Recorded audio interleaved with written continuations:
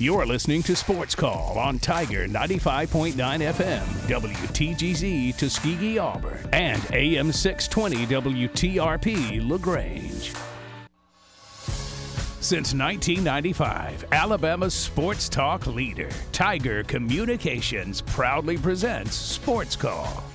It's time to join our Sports Call crew as they discuss the latest headlines and happenings around Auburn and the entire sports world. To be part of the show, give us a call at 334-887-3401 locally or toll free at 1-888-9-TIGER-9. We're taking phone calls all show long and want to talk about whatever you've got on your mind. And now, coming to you live from the loveliest village on the plains, Auburn's first and Auburn's favorite sports talk show, Sports Call. Good afternoon, Auburn. Welcome into Sports Call here today on this Monday. Coming to you live from our studios here on South College Street. My name is J.J. Jackson. On the show with me today, Tom Peavy, Brant Daughtry, and Cam Berry. We'll get into our show rundown here in just a little bit, but once again, excited to be back inside our studios today. We were here on Friday, but the majority of last week was spent in Atlanta at the College Football Hall of Fame for SEC Media Days. All throughout today's show, we'll continue to react to the projected order of finish for the conference, look at some first team, second team, third team SEC football members, and more on today's edition of Sports Call. We'll have some other things due up in the show that we'll tell you about in just a moment, but for now, let's check in. Again, JJ, Tom, Cam, and Brant. Cam Berry, how are you today? I'm doing great. Spent a great weekend in Birmingham with the girlfriend and watched a little bit of Braves baseball, did some cooking, went to the gym, just did some good relaxing. So just spent a really great weekend with her. Just a cozy weekend. Yeah, it was great. That's awesome. That's awesome. I got a chance to go back home to Asheville for the weekend, see some folks in the family, and I had a great time myself. So I'm glad that your weekend was awesome. Yes, sir. And enjoyed having you on Friday's show, another show here with you, Cam. And, oh, yeah. It's going to be a lot of fun. Mr. Tom Peavy. Yes, sir. Good to see you back on the plains, my friend. How are you? What is this studio thing? Yeah. We got accustomed to it on Friday, but this is your first setup back in the studio. First time setting up shop after a week away. And glad to be back. It's fun being on the road. I love media days. I love just kind of I love seeing everybody, all the folks that are there, but it also is nice to sleep in your own bed, come here, hang out in the studio. Can't argue with that. So, I'm happy to be back. Weekend was good. Got back in drove through a heck of a storm trying to get back home from SEC Media Days, a really bad storm, right about LaGrange, from LaGrange to about the state line. It was rough, but got through that and then right back to work. Yeah. So it's pretty much been work all weekend, and then finally Saturday just took some time to just not do anything, just rest. Sure. I needed it. Much needed rest. I mean, we got long hours there, SEC Media Days, and travel on top of it, sleeping away from home can kind of slow you down from time to time. And so, no, totally get where you're coming from. Glad to have you with us. Brant Daughtry will be with us here on the show in just a moment as he's settling in here on this Monday. If you would like to be a part of the program, give us a call at 334-887-3401. Mr. Daughtry, hello, my friend. How are you? Hello, sir. Hello. I'm doing pretty good. How are you? I can't complain. Did you have a good weekend? I did have a good weekend. Nice, relaxing weekend. Had just kind of chilled by myself and was perfectly okay with that. Yeah. But yeah, you need those weekends every now and again. Yeah, you absolutely do. Absolutely do. And I'm glad to see you guys again. This is the first time I've been on the show in about a week, I think, because y'all were at SEC Media Days, and right. Man, that was awesome to listen to. That was I was in here board hopping, and you had 22 interviews in 4 days. 22 in 4 days. Yeah, that's pretty insane. And we were loaded. Man, I was really impressed with the Auburn lineup. I think that everybody from Auburn who came to Atlanta representing Auburn did a really great job. And I've always tried to be optimistic while also remaining in touch with reality. But man, I'm starting to buy in. I don't know what it is, but about this time every single football season, I just start to buy in. And I think there's a path to success for Auburn, and I mean, we'll see. You got to play the games. Or damn Eagle. Or getting closer to football. Here we are, guys. Believe it or not, it is the last week of July. Last Oh my week of gosh. July. August is here, which means September is here, which means September 3rd is here, and then you're playing football inside Jordan-Hare Stadium. And if you need a reminder that it's the last week of July, just walk outside. You're right. No Walk kidding. outside and just No stand kidding. there and or don't just stand there because Dude, like, actually, if you want to just break out into a full sweat, just stand there. You don't even have to do anything outside. you'll be Right. like, I guess it is the last week of July. And Yeah. we're like, yeah, we told you so. Man. Walk out your front door, and you will immediately start sweating. it's just been so crazy. This summer has just flown by. Yeah. Yes, And it now really all of has. a sudden we're, boom, SEC Media Days. Here we and then are. Boom. It's going Here to we be are. football season here right around the corner. It's going to be so much fun. All right, here's today's show. We're going to have Birthdays in Sports here in just a little bit. We'll have Best and Worst of the Weekend and Nightly TV Guide. And then coming up at 3:45 on today's program, Mickey Sudo will be on Sports Call, one of our fun interviews that we've had the chance to set up today. Who is Mickey Sudo, you may be asking? Well, this is really cool. She's currently the #1 female in Major League Eating. Yes, That's right. The #1 female competitor in eating. That's an awesome. 8-time Nathan's Famous Hot Dog competition. That was the 4th of July. Why is this relevant? Well, big news here in the state of Alabama. Next Friday, August 5th at 6:45 p.m. in Madison, Alabama at Cross Point Church. For the first time ever, they will have the Major League Eating World Banana Pudding Championship. And so Major League Eating has set us up with Mickey Sudo. They're wanting a lot of folks to turn out in Madison, Alabama. It's worth traveling across the state if you'd like to see this event. And yeah, what a fun opportunity we're going to have a little bit later this hour to talk to Mickey Sudo. Yeah, and for those that aren't familiar, everybody hears about Joey Chestnut. Joey Chestnut is the guy that has won however many of the Nathan's hot dog competitions. Well, that's what Mickey Sudo does, and she wins the women's side of that.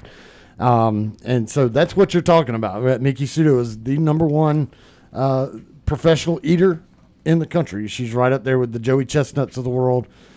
She hoists the yellow belt on July the 4th, all over TV. I mean, if you go through and look at her social media stuff, if you've ever watched the Nathan's hot dog eating contest, you're like, oh, that's who Mickey Sudo is. And that's who we're going to Yeah. have on the show. Yeah, And I can't wait. That's going to be fun. Major League Eating has sent us a lineup of some names that will be at the event for us to shout out and promote, and I'll do that a little bit later in the program. Competitors will have 8 minutes to consume as much banana pudding as they can. Goodness. The champion will establish a new world record in the banana pudding eating discipline. And so we get into a spot, an interview coming up a little bit later in the show, and sometimes what questions are you going to ask? Well, there are a million questions I've already that got you so can many. ask that we're going to ask. It'll be fun to jump around. How do you know that you're good at eating a lot of food? How does one stumble across that piece of information? Do you just wake up one day and say, I'm going to eat a ton and think I'm good at that? I mean, I don't know. I don't know. That's going to be something to ask a little bit later. What is your last meal before you jump into a big competition like this? What does your recovery look like? What kind of strategy do you have? In the hot dogs, you're separating the bun and the dog itself. Are you going to separate some wafers and some bananas and do the pudding set? I mean, there are just so many different ways to look at this, and that's why it's going to be a fun interview coming up here in hour number 1. Yeah, and that's the thing is that people just think about these folks are just eating. It is something that these folks they train for. train. They like train any other for it. They sport. they train. They practice. They have their systems and their kind of the ways that they're thinking about that they're going to go about this. Something with banana pudding, I will be interested to know. I mean, are you just going to use your hands? That's what I use was a going to ask. spoon? Is it like going to come in cups, or are they going to give you pans, or like Right. how is that going to go? But that's also that would be different. They have like broken down the science to the hot dog eating and like how your body basically just kind of turns into a conveyor belt of that. But banana pudding is going to be different, I would think. But then maybe Meek, you could have something different to say. Maybe it is the same thing. I mean, obviously it's a different consistency than trying to eat hot dogs. But there has to be a system. There has to be a way that you do that. And so I can't wait. As soon as I saw that she was going to be on the show, I was like, oh my gosh, that's okay. Yeah, let the people know. 3:45 today. Alls. Mickey Suda. We're trying to interview all kinds of great guests here on Auburn's first and Auburn's favorite sports talk show. They want to promote this as well. Major League Eating, MLE, is the world governing body of all stomach-centric sports, conducts more than 80 events annually, including the Nathan's famous 4th of July hot dog eating contest in Coney Island, New York. The competitive eating community is made up of more than 8,000 veteran and rookie gurgitators, that's a verb, who travel the nation in search of top titles and the glory that they can provide. For more information, visit www.majorleagueeating.com. Well, you know why I call it a gurgitator, right? Tell me. Well, what would be a regurgitator? Throwing it back up. There you go. So you want to put it back in. You need to put Right. it in. So Yeah. you're a gurgitator, not a regurgitator. Stomach-centric sports. That's Yeah, what a The world sentence that governing is. body. Right? What a sentence. Coming up a little bit later, Joey Chestnut, for what it's worth, That's will crazy. not compete in Madison, Alabama. Full roster. We'll let you know about that a little bit later in the program. Quick timeout. James from Montgomery's due up after this on Sports Call.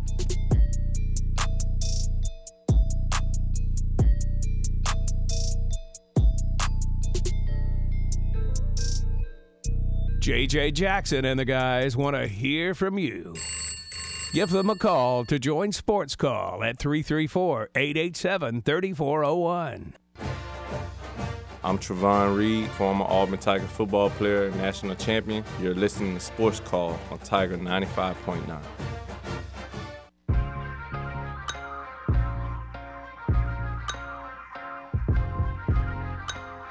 Back on Auburn's first and Auburn's favorite sports talk show, JJ Jackson inside the studio with Tom Peavy, Brant Daughtry, and Cam Berry. We're taking your phone calls, 334-887-3401 or toll free at 1-888-9-TIGER-9.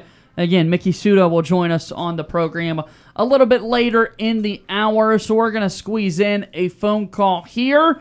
Thought we'd had James from Montgomery with us. James, if you're still listening, give us a call back. Would love to chat with you, but we will change our plans and stick with the Auburn Bank phone line. And joining us now on the program is Ward Dam Steve. retired Ward Dam Steve. Now joins us here on Sports Call. Hi, Steve. Hey, good afternoon, everybody, and I'm glad to hear that you all took my advice and got some well-earned rest and enjoyed yourselves over the weekend. So good, guys. Yes, sir. It was a great weekend. Glad to get that rest. And glad to hear, I think it was Brett, I think you said, Brett, that you feel a bit more energetic and optimistic about the team. Is that right? Yeah, well, about this time every year, I go from, well, here's all the problems to, well, here's how everything can go right, and I start buying in again. And it's just about that time of year, you know? This is the first time I've ever seen you bought in, Brant.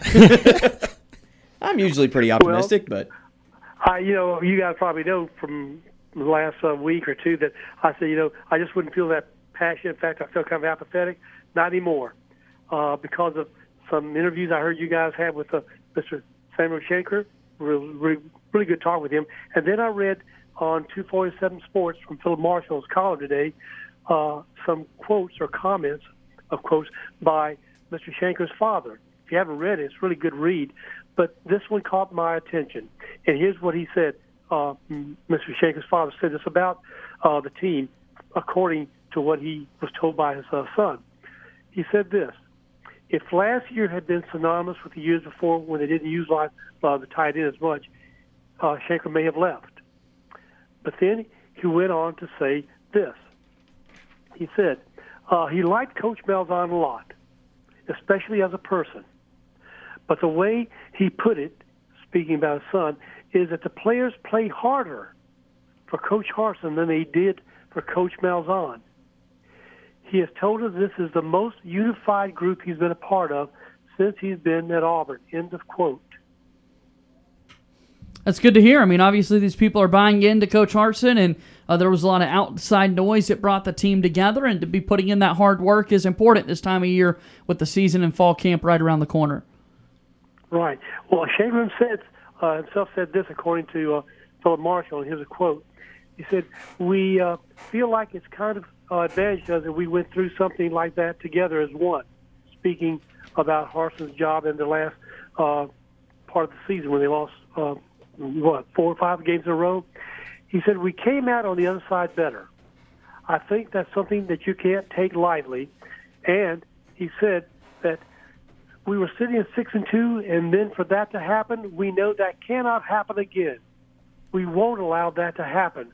That has been our goal this whole season, to get back where Auburn belongs. That was encouraging to hear them say, guys. What's your take? I think everybody that, when things are going great, then everybody gets along. Winning makes everybody happy. Winning makes everybody friends. But when things started to go wrong, Harsin got called into question, and by a lot of the players as well. And when that went down, obviously a lot of people jumped ship, and it was a bad look. But I think everybody that is still there is fully bought into Brian Harsin. They would go to war for the man, and they've said as much. So I think that this team is fully bought into itself, and I think that they think they're going to have a lot of success this year. And so much of having success in athletics is believing that you can. And I really believe that this team thinks it can have a lot of success. Now, so does Alabama, so does Georgia. I'm sure LSU feels pretty good about itself right now. Mississippi State. Arkansas, Ole Miss has a lot of confidence. So the schedule is brutal, but I think that this team has a chance to weather the storm. Yeah, well, is this Brent? Yes, sir. Well, the schedule never changes for Auburn. It's brutal That's every true. damn year. That's very true. So people say that somehow this is more brutal than the other years. No. Well, no, it's not. Nobody but else. Auburn. Else. Yeah. Auburn has averaged 8-5 or 9-4 over the past couple of years. Yeah, and if we had Clemson's schedule, we'd probably be 10-2 every year. Very much so. But it is what it is, and nobody in the country or the SEC has to play Georgia and Alabama every dang year, but we do. So, be that as it may, there's a really good article, if you haven't read it yet, from Nathan King today. It's a good read. It says how every player on Auburn's roster ranked in recruiting. So I want to see what it said. Well, he said of Brian Harsin's 80 current scholarship players, 35 are blue-chip recruits. That comes out to about 44%. So I looked at all that, and we have only 2 players currently on the roster who are 2-star players, and 2 who are unranked, and 1 who's a 2-star player. The rest are 3 and 4. We only have one 5-star on the team, guys. You know who that is, right? Owen, yeah. I thought Tank, but Tank's a 4-star. He's almost there, but not there. So I thought, with that kind of ratio, it's understandable that, we don't have the depth and talent level that I guess a lot of people, would want us to have. But at the same time, I'm looking at the recruits right now that we have gotten, be it, only 4 people, but they're all 4-star players, too. Yeah, you look at the quality of the players that Brian Harsin is bringing in. The numbers are not there yet, but the players he's getting are very good. You've got 4 4-star recruits right now. You're in the top 10 in quality, in average quality of player that you're bringing in. You just haven't brought in enough of them. The good news is that you've got an entire football season between now and signing day to prove that Brian Harsin's going to be back. So if Brian Harsin has a good year this year and people say, oh, he's going to be at Auburn for more than 2 years, then you'll see those numbers start to inflate. And, all those critics, and pundits who are making, observations about the number of people that so far have not been recruited or have been, then I found out that A&M, who has the highest paid team in the country, according to Saban, right, they only have 4 or 5 players that they've recruited so far. I think that's correct, isn't it, guys? You only have 4 or 5 commitments? I don't know exactly what their numbers are, but most teams at this point do not have 15, 20 kids recruited. So I'm not panicking about it. I'll start to panic about it if we get to halfway through the season and things are looking good and you still haven't picked up anybody else. But right now, I feel like if Auburn has a good season, this recruiting class is going to pick up pretty good. All right, speaking of Mr. Nick Saban and his team, which I don't like to very much, and I miss you, Mr. Nathan, if you're listening. Please come back. You make it more entertaining. But I caught this, guys, and I want to ask you, get your take on this. Does this not violate NIL, rules and protocol? This comes from a guy named Ross Dellinger on Twitter. Are you familiar with his name? Yes, very. What is he? I'm not sure what he is. He's a college football reporter for Sports Illustrated. Yeah. He started on the LSU beat, and now he's a national guy with tons of scoop. He's one of the leading voices in the college football media. Okay, so he's a credible very, reporter. very much so. All right, so this is what I came across, guys. It says, from his tweet. It says, the next evolution in NIL, Alabama, partnering with Fanatics, is opening this season a team store within Bryant-Denny Stadium called The Authentic. It will feature co-branded player merchandise such as customized Nike jerseys, game-used / autographed memorabilia, and trading cards. Well, hold on, unless I've really forgotten what the NIL allow, don't allow, but I understood that NIL cannot have or allow or permit the university's name on any items sold under the NIL agreement. And here they are talking about game-used / autographed memorabilia and trading cards. If they're game-used, won't these have the university's name on them? Correct. So how are they getting away with this, guys? This is the university has now bought in, and they are going in with Fanatics. Auburn University will be making a move similar to this. It is their intentions as well to allow you the ability to purchase said jerseys, because Auburn is going to establish a partnership with a company like Fanatics that can have their rights so that Auburn remains getting their share of the proceeds while also letting the player get a cut as well. The whole time they were just looking for the right partner to do this. They've set something up by Fanatics, so all of this will be 100% legal in most colleges. Brendan Marcello was reporting about this earlier today as well. Most universities will jump in on this deal with Fanatics right away because it's a way for them to make their money. Right. Well, that and the whole jersey thing was one of the big NIL talking points from the get-go. Because they can sell their gear. Well, so like for instance, Cam Newton, everybody was selling the number 2 jersey here. Well, you know that's a Cam Newton jersey. Why is he not getting a cut from his jersey? It just can't say Newton on the back. Right. And now they can actually have his name on the back or the player's name. Or it could even be a jersey that player actually wore. Yeah. So they're kind of straightening up an NIL talking point that has been there from the actual inception of the idea.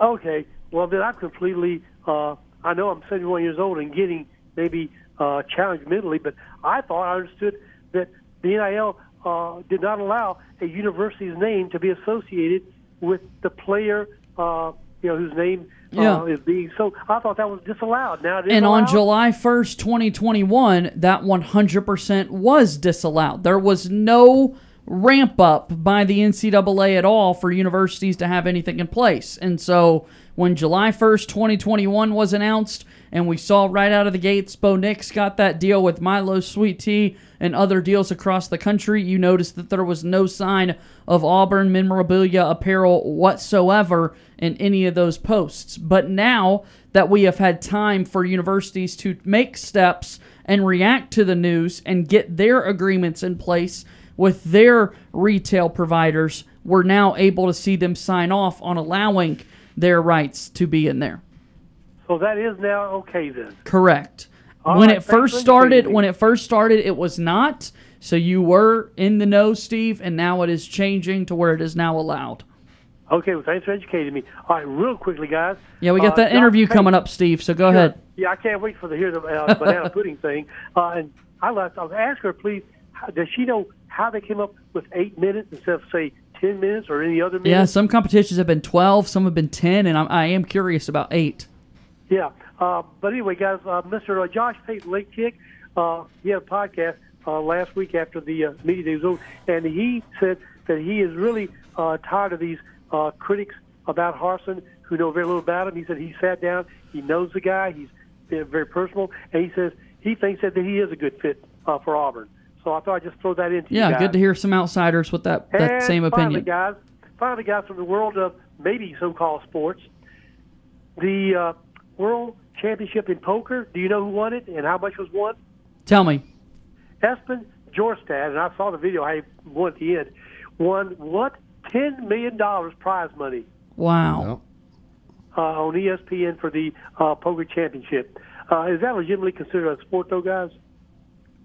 They televise it all the time. Yeah, I mean, I guess there's I call strategy, poker a little game, bit of luck. I mean, game more than sport, but gambling. Okay. All right. And real finally, guys, I didn't know this until I saw this article from USA Today, but apparently the All-Star Classic is not the All-Star Classic that it used to be in terms of viewership. It fell to an all-time low to 7.5 million. Wow. This comes from Sports Business Journal. And guess who actually had more viewership than all the other All-Star sports games this year? Who's that? Surprisingly, the Pro Bowl. Look at the Pro Bowl. It's a joke. Yeah. Because it's not the Pro Bowl anymore. But people love football. They love the NFL. But the guys that really should be the Pro Bowl who get played it don't even play in it. Well, it had $6.6 million. 6.6 million viewers. The NBA, surprisingly, drew only 6.2 million viewers. And NHL is really anemic, 1.15 million viewers. And then I've been reading that apparently viewership in college football has been going down and trending down. What do you make of that, guys?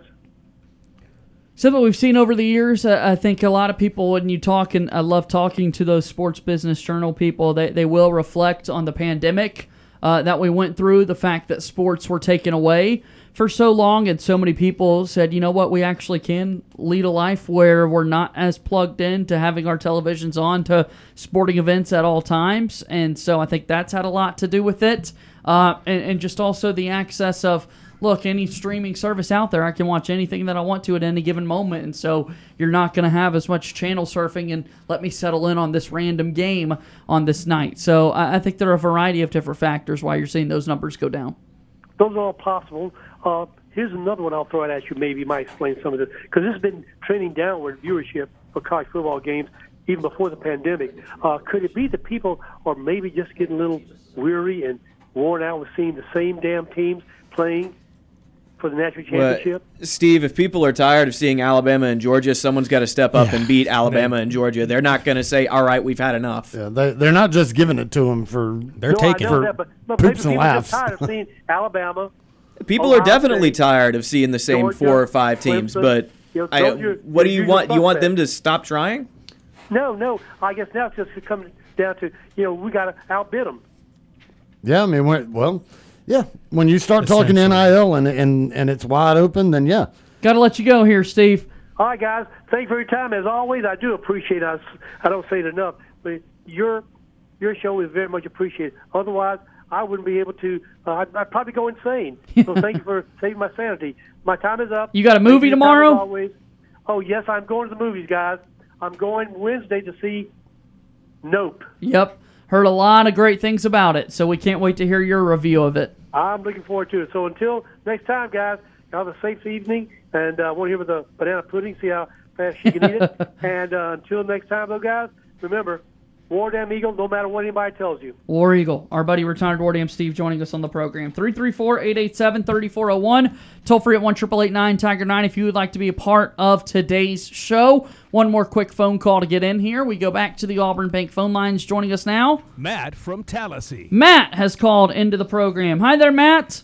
Hey, guys. Hey, I want to give a big War Down Eagle to War Down Steve. Awesome. War Eagle.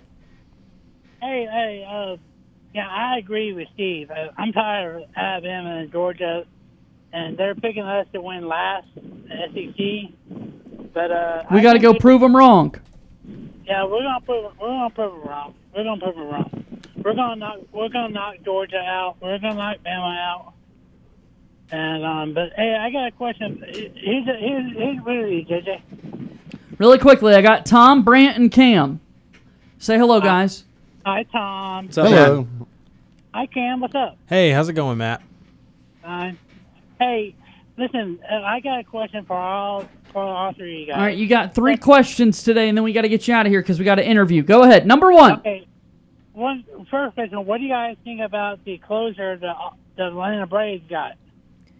Yeah, they drafted Blake Burkhalter in the MLB draft. Excuse me. I don't know if we've talked about that on the show yet or not, but yeah, Great pickup. Blake Burkhalter is going to be a Brave, and I'm really looking forward. I hope that he has success in the minors and can make it up to the majors in a couple of years or so. Auburn to the Braves. It's a fun deal. What do you guys think about Sonny D going to Los Angeles Angels? I like it because he's starting out with the Huntsville Trash I was gonna say Pandas. that too. So, Yep. So he'll be gonna right back at home. Yeah, he's going to be up there in Huntsville, Alabama, playing for the Trash Pandas to start his career. And I'm already eyeballing a September date to try to go and see the Trash Pandas versus the Biscuits. Pretty exciting for him from Hoover, Okay. then to Auburn, and now playing in Huntsville. And the last question is, who won the tournament in the war team? Was it Bryce Brown and Frank Yeah. Stovall? Team War Ready. War Ready. They did win. They won They did. yesterday. Yep. Danshell Purifoy hit a shot Game winner. to win the game, and they beat a team from West Virginia, so they get to move on. First time ever that they've won. It was long overdue because, Hey, I got boy, some they had bad- been struggling. Hey, JJ, I got some bad news to tell you guys. Okay, what's that, buddy? It's gonna make you cry. I asked my mom, can I play with you guys next year for softball? And she said I probably can't because I'll be probably doing the Special Olympics. Oh no, man. I'm gonna try. I'm gonna try it though. But you've been able to do the Special Olympics so frequently, and I know you're going to dominate in that field. So I think that'd be great. I think that's a great opportunity for you. I want to try to play with you guys, but Mom said I might be busy with Special Olympics. And So if you're I'm gonna busy, try- it is A-okay, buddy. It is A-okay. Don't argue with Mom. Yeah. Hey, but and said that. But hey, when I move here, we haven't started our house. So if you guys can pray that someone will buy our house, that we can move here. We will So- add that to our prayers for sure so that and you so guys can have that I'll weight call lifted you off your guys- shoulder. I'll call you guys. I'll be playing Matt for Auburn and Casita. You'll be able to switch it up a little bit. Yeah, but we'll have AT&T phones though. Okay. But hey, okay, are you guys ready for the cheer? Let's do Yes, it. sir. Here we go. 5, 4, 3, 2, 1. War Eagle. Hey, beat Bama. 48, 45, 63, 13. Booyah. Bama, we're going to knock you out. Georgia, we're going to knock you out because we're number one. Number 1. All right, buddy. Have a great week. Talk to you next Hey, Monday. Hey, James and Ward and Steve, if you guys listen, War Eagle guys, and Sean, you better call or you're fired. All right. See you, buddy. That's Matt from Tallahassee joining us there on the Auburn Bank phone line. 334-887-3401. Coming up here after this next break, Miki Suda will join the show. 36 years old, number 1 female in Major League Eating. An 8-time Nathan's Famous Hot Dog Competition. Won 7 titles in a row. But she did not compete last year in 2021. Why, you might ask? She was pregnant. So she did not that'll do compete, but now has a 1-year-old baby and competed again a month ago, or earlier this month, and won her 8th title overall. Coming Friday, August 5th, 2022, at 6:45 p.m., Cross Point Church in Madison, Alabama, for a grand prize of $3,000. We will have the Major League Eating World Banana Pudding Championship coming up next Friday. Joey Chestnut will not compete in the event. Competitors will have 8 minutes to consume as much banana pudding as they can. The champion will establish a new world record in the banana pudding eating discipline. Can't wait for this. Oh yeah, it's gonna be a great conversation. It's just, how do you realize this is what I'm made to do? I know that I'm going to be great. Who knows? Yeah. Who knows? And that's why it's going to be really exciting to talk with her a little bit later. And you know, and the other crazy thing is that if you look at Miki Sudo, you look at Joey Chestnut, you look at some of these other folks, they're not big fat people. They're And skinny. They are. A lot of They- them are really small skinny. That's the thing. They don't understand. They have gotten their metabolisms in such a way, and they train so well that they know how to get this, so that they don't. The ones that are the really big folks that you think would be the massive eaters are the ones that Don't can't eat as much. They Yeah. can't do it. Well, You don't have as much actually- room for your stomach to swell. Exactly, that's what it is. Like the fat, if you have that much fat, it compresses your stomach, makes it smaller. There's no room for it to expand because everyone's stomach is roughly the same size, and when you just stuff stuff down it, it grows out. Right. But when you're a big fat guy, you don't have any room for it, anywhere for it to go. Miki The more Sudo you is the know. number 1 female in Major League Eating. The event later this month, or in 2 weeks, I should say, in Madison, Alabama, will feature Jeffrey Esper, who's the number 2 male in the sport, number 4, Nick Weary, number 11, Patrick Bertiletti, number 17, George Chigger, number 13, Greg Wilson, and number 31, Crazy Legs Conti. Conti, Is yeah. in the competition as well. Those are the ranked participants in Major League Eating. Major League Eating, again, the world governing body of all stomach-centric sports, conducting more than 80 events annually. More than 8,000 people compete in the event. If you would like to sign up, www.majorleagueeating.com. 8 minutes, as much banana pudding as possible, Friday, August 5th, 2022. I always think it would be really cool for individual competitions like this, like in the Olympics and stuff like that, just to have some normal dude just up there also competing, just to see like this is what these elite athletes do, and this is what the normal person is. So just like you can visualize them back to back. It's just like when you're running at like a relay in the Olympics, you have 4 just normal bros out there, and just see how fast they get dusted. You want to see me in the 100? Yeah, exactly. It's like people like us just out there. Our show continues in a moment here on Sports Call.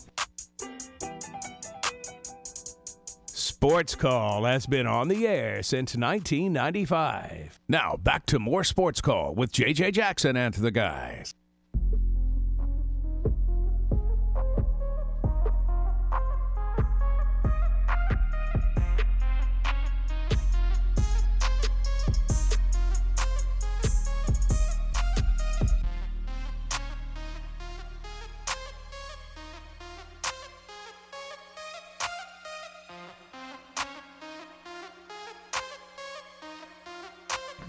Welcome back into Sports Call, Tiger 95.9 FM and on the Tiger Communications app. JJ Jackson inside the studio with Brant Daughtry, Tom Peavy, and Cam Berry. Hoping to connect a little bit later with Mickey Sudo, again from Major League Eating.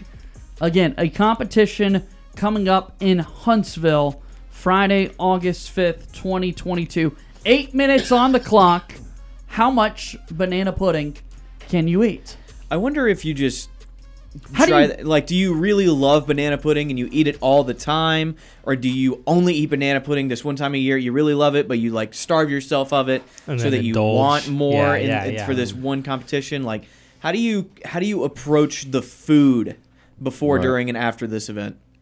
That's just mind blowing to me. Yeah, that somebody can just sit there and gorge themselves on one food for 8 minutes, just shoveling, bro, just straight up, just going crazy, in and down. If you go through and you look at like some of the world records for food eating on there, and just some of the foods they eat, and so this is the one that gets me because I hate this. I hate mayonnaise. Right, but there is a world record for mayonnaise eating. That's disgusting. Just mayonnaise, not something on mayonnaise. No, mayonnaise on something. It is literally a world record for mayonnaise eating. Just shoving it down, just squirt bottle. I don't know. Chug it. Waterfall. That's gross. Just spoon after spoon. I'm with you, Tom. I can't do that. There's a lot of things I don't eat, but my food opinions are iffy at best. I'll be the first person to admit that. How many chicken fingers can you eat? So many. I'm probably approaching the world record for chicken fingers in a lifetime. Unfortunately, I haven't kept track of it. But I forgot what I was going to say. Oh, people who like just eat condiments and just condiments, not on anything, that blows my mind. That's baffling to me. Let me make you the commissioner of Major League Eating for a second. All right, Brant. let's go. And you're making these decisions. Again, the champion will establish a new world record in the banana pudding eating discipline. This has never been done before, so you're calling the shots. Okay. How do we judge how much banana pudding was consumed? I think you have to... Do you feel me? How do you judge that? I count hot dogs. Yeah. Anybody do you go can by this. cups? How do you go judge by weight? That? Do you probably I don't know. weight? How do you judge that? It's got to be weight. Okay, how do you It feels judge like that? It has to be weight.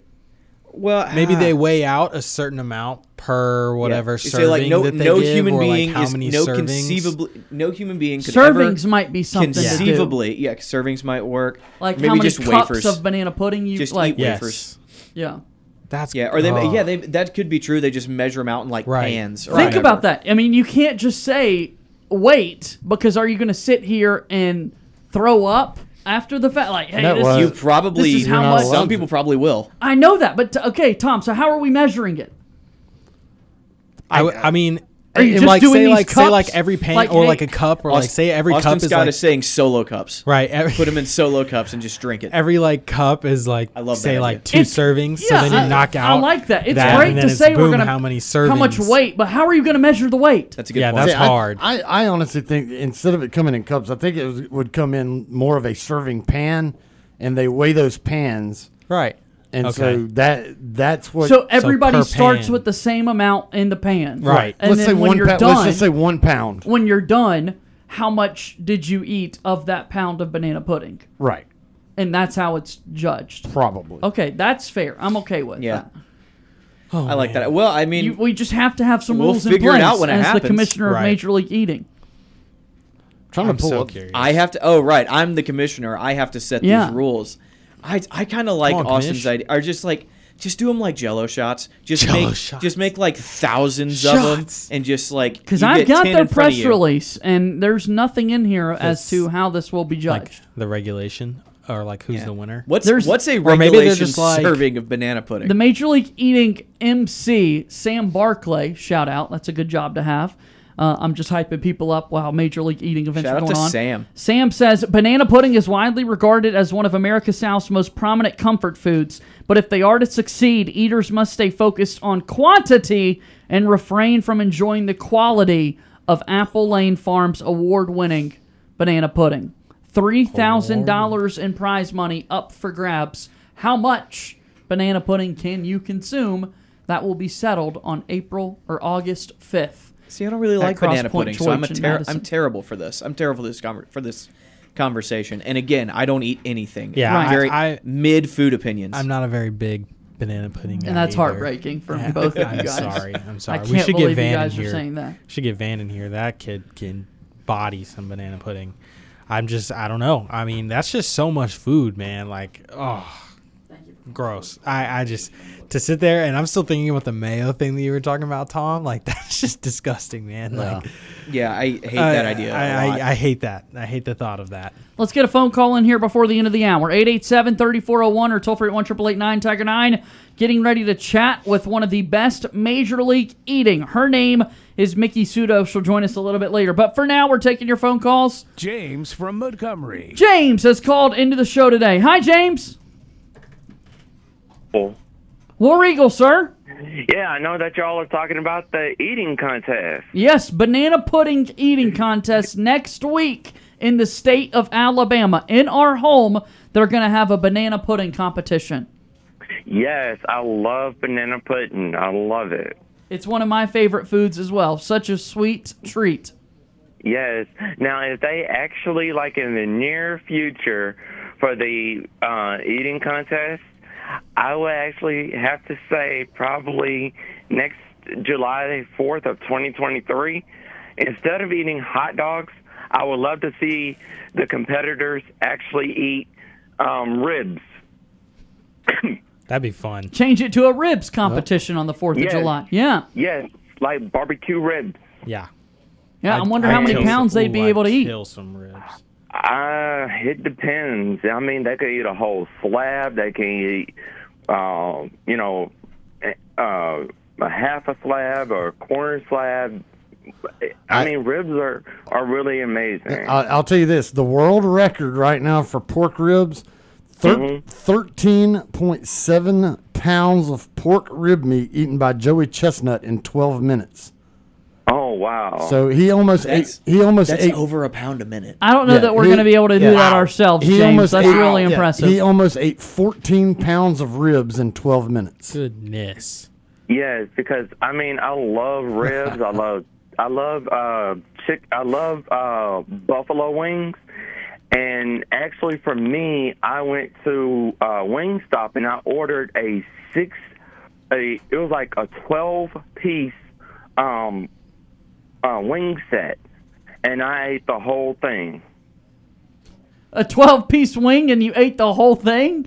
Yes, it was in 12 pieces of buffalo wings. My, oh my. Do you want to know what the record is that Miki Suda, you want to know what the girl ate that we're about to interview?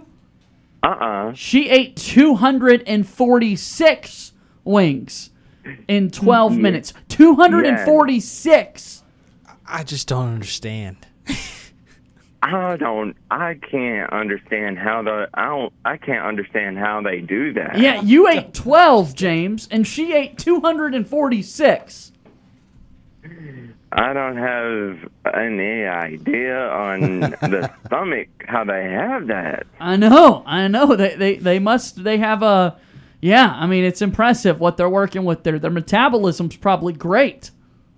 Yes, as well. And basically, over the weekend, I went to the Montgomery Biscuits baseball game on Sunday as well. How many biscuits could you eat? It depends. It actually varies. I can eat a lot. When it comes to biscuits, I can eat a lot. No kidding. Yeah, but did you have fun at the Biscuits game? Oh, I loved it. It was amazing. The Biscuits won 15-1. Good win for them. Yes, as well. So that is a really good win for us as well. So I'm hoping that we'll keep that winning streak going next week as well. That's certainly the goal. That'd be good for the Biscuits to keep winning their games. We got about a minute left in the hour before our next commercial break. So tell me something else on your mind, James. Well, I'm going to be getting ready for Auburn football season as well and seeing right around the corner what Zach Calzada is going to be doing on September the 3rd. And I've seen a lot of his tweets and his videos, and he looks really, really good this year. Does he look prepared to play? Yes, he is. He's looking very, very, very skilled quarterback. So he has another NFL guy that that's from the NFL that teaches a lot of quarterbacks, in the NFL. So that's a really good thing that we're doing to actually bring in a lot of good talent from the NFL to bring them to the Great Plains of Auburn as well. Yeah, to help these Tigers get ready to start the upcoming season and then potentially play in the NFL themselves. I think you're exactly right about that. Well, we hope that you enjoy our interview a little bit later with Mickey Sudo, James, and we appreciate the phone call today. All right, sounds good, and War Eagle. War Eagle, indeed. That's our good pal, James from Montgomery. As that brings us to the end of hour number 1. We'll try to connect with Mickey Sudo in a moment. 1 hour of Sports Call in the books, and we're rolling.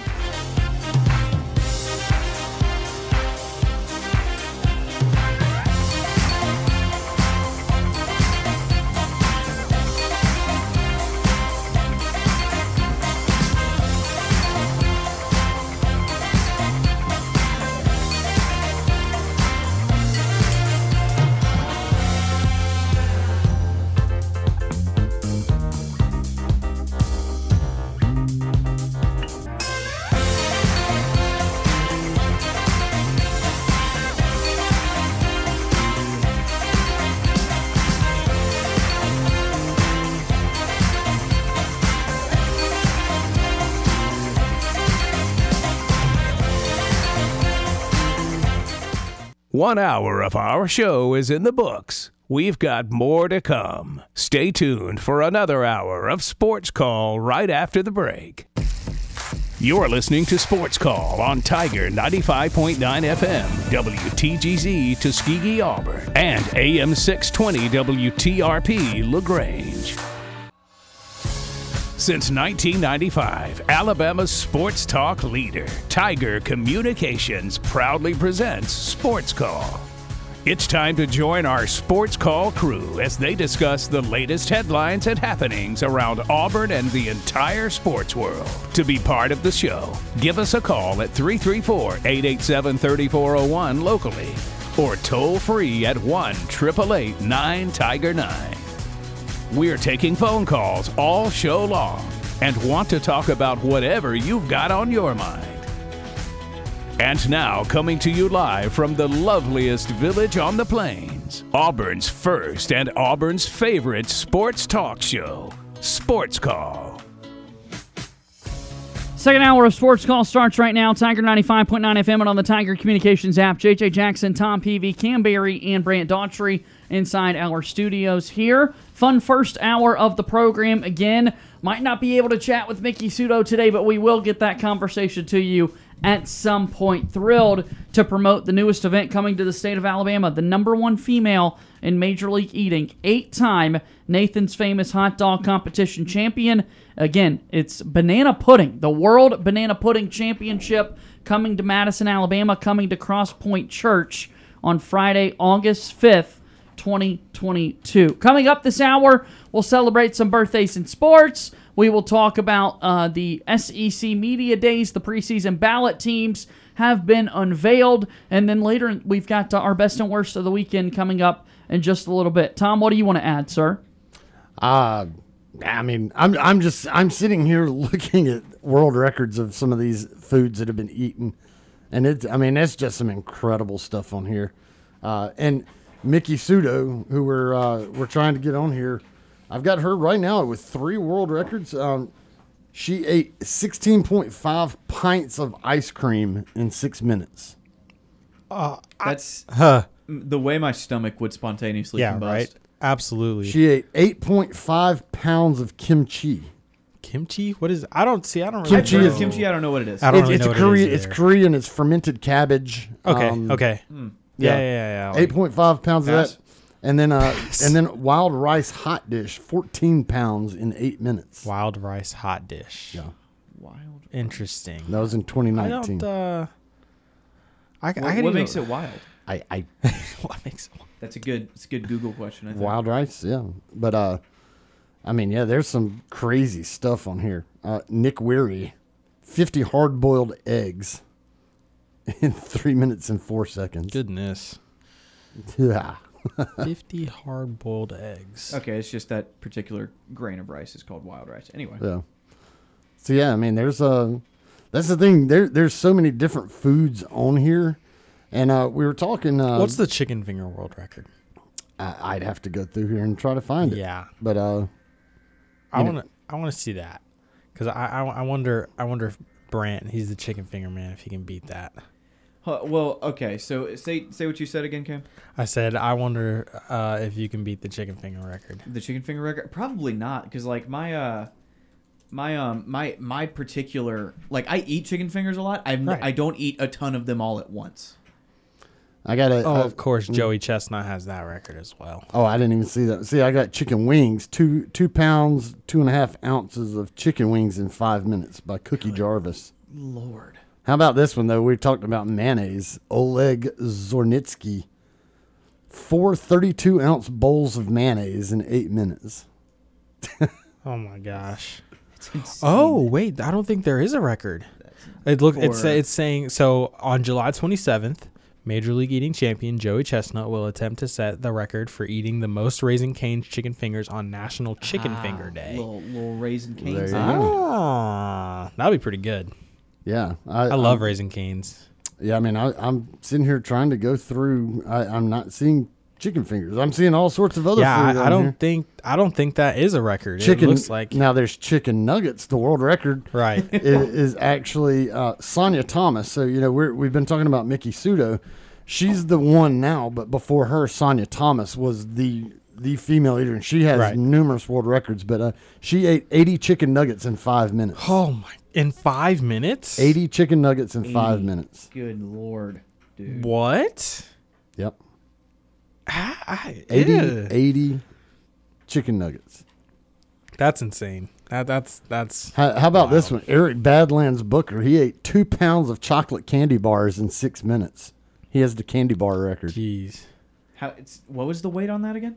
2 pounds of chocolate candy bars in 6 minutes. Good. Chocolate's not like super heavy either, because it's very aerated. So there's like a lot of air in that. So I wonder that one.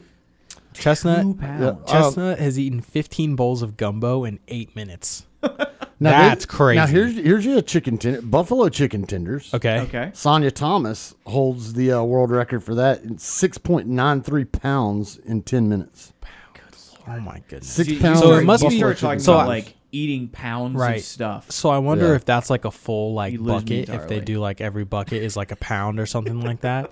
So she ate like 6. You said 6. How many? 6.9. Let me pull it. 6.93 pounds. 6.93 pounds. Oh my In gosh. 10 minutes. So almost like we could Pounds, say dog. we can just assume that every pound is a bucket. So 7 pounds, almost 7 buckets Right. of chicken Now, fingers. so now we've been talking about like the banana pudding, and the one thing that I could kind of see being similar to that would be the record for grits. Since it's kind of same consistency. Yeah. Grits I feel like would be pretty easy to weigh out. Sure. There's not a whole lot of discrepancy. So the world record for that is Patrick Bertoletti, 21 pounds of grits in 10 minutes. Wow. Oh my goodness. Wow. 21 pounds of I wonder grits. if it's like, oh, it's a liquid, so it's easy. So like liquid, Do you like- super heavy. Do I you love like grits? I okay. love grits. Okay. I was gonna say that's I can That's like the one like southern staple dish that I do like. my dog. So that's the one southern staple I think, dish. Yeah, sure, sure. I mean, like there's other stuff. that No I like, oatmeal? but, no, I don't eat oatmeal. What? Like I understand they're pretty Dude. similar. I love grits, man. I feel you. My grandmother I'm with you. used to make the best grits of all time. Here's you another crazy. Joey Chestnut holds the Twinkie record. Twinkies. Okay. Did Give it they- to me. Did What is Twinkies it? make a comeback? Did they start making Twinkies again? Yes. Yeah. Okay. Joey Chestnut, 121 Twinkies in 6 minutes. I just don't understand. I just don't get it. How can I just cramming right? it I just in. don't understand how you can eat it that fast, like scarf Like, you it don't- down. you don't like, have time to really- chew. Like it and You don't breathe. have time to chew. That's You, my like- biggest thing. Well, Is that's how the do you thing. breathe during that? Breathe through your nose, Yeah. I guess, while you're continuously Well, eating. well, the thing is, I can tell you probably with the Twinkie is probably similar to the hot dog and the hot dog bun. He's probably dipping it in a liquid. Okay. Yeah. And then, Yeah, that and makes then it sense. just Down. gets, there's Yeah, no just chewing. It just, sliding. Oh it just my slides down the gosh. throat and you just keep on going. Oh man, that's Offensive. yeah.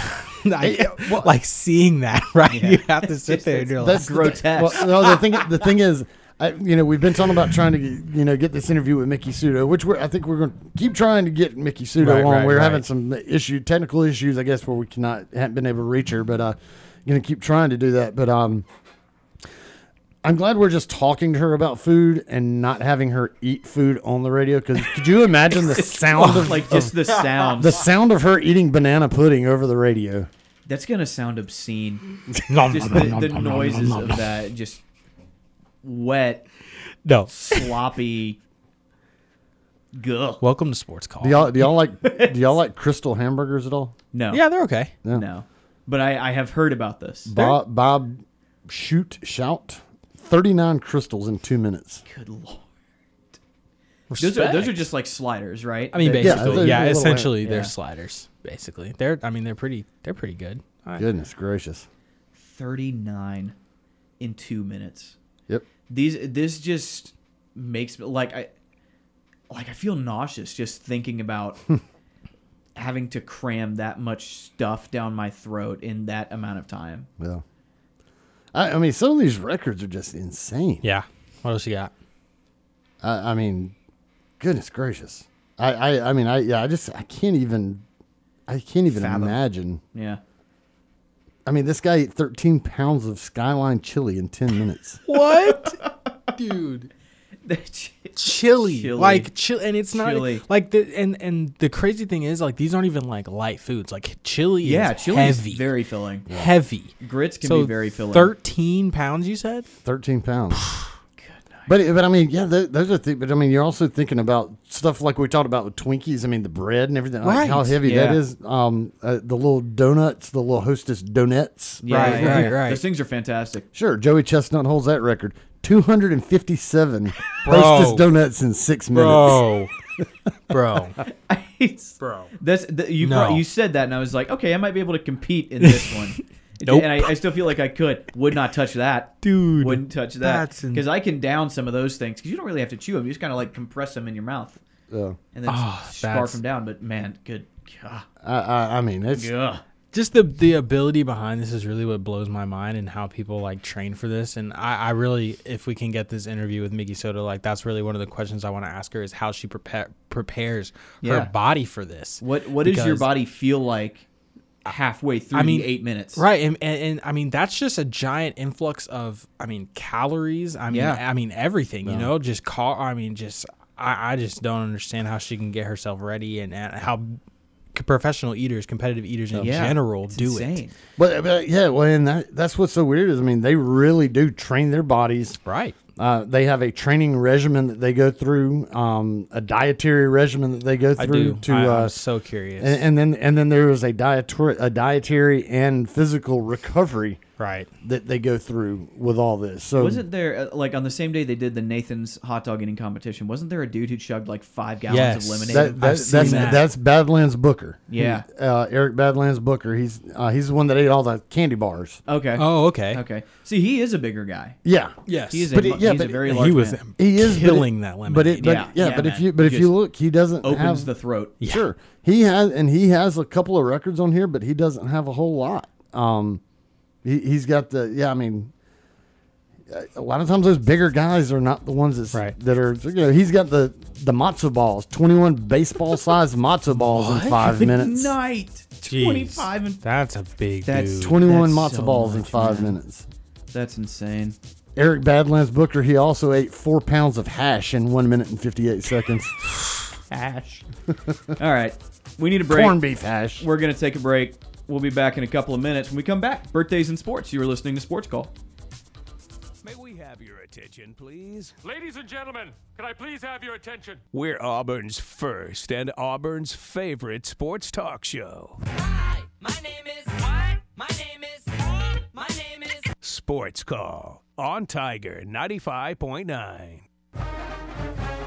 I'm Deshaun Davis, former Auburn Tigers football player and all-SEC linebacker. You're listening to Sports Call on Tiger 95.9.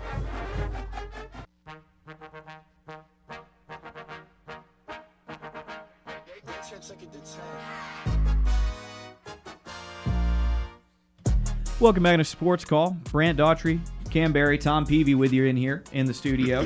JJ Jackson stepped out for just a little bit, taking care of company business, give him the shirt, whatever it is we say. Company business. Company business. You know how it is. It just gets crazy around here sometimes. Still trying to get a hold of Miki Sudo, excuse me. Miki Sudo. Miki Sudo. Still want to get a hold of her. We will try to get a hold of her sometime in the next hour or so. But we will absolutely have that interview coming up for you in just a little bit. Well, we promised it to you before we went to break. And we intend to hold true on that promise. Tom, what time is it? Is it time for birthdays and sports? It's time for today's birthdays and sports. That's a very good job, Tom. You got the correct answer. There we go. What do I win? You get to learn about 3 very, very good athletes today. Awesome. First off, turning 50, Billy Wagner turns 50 today. Lefty closer.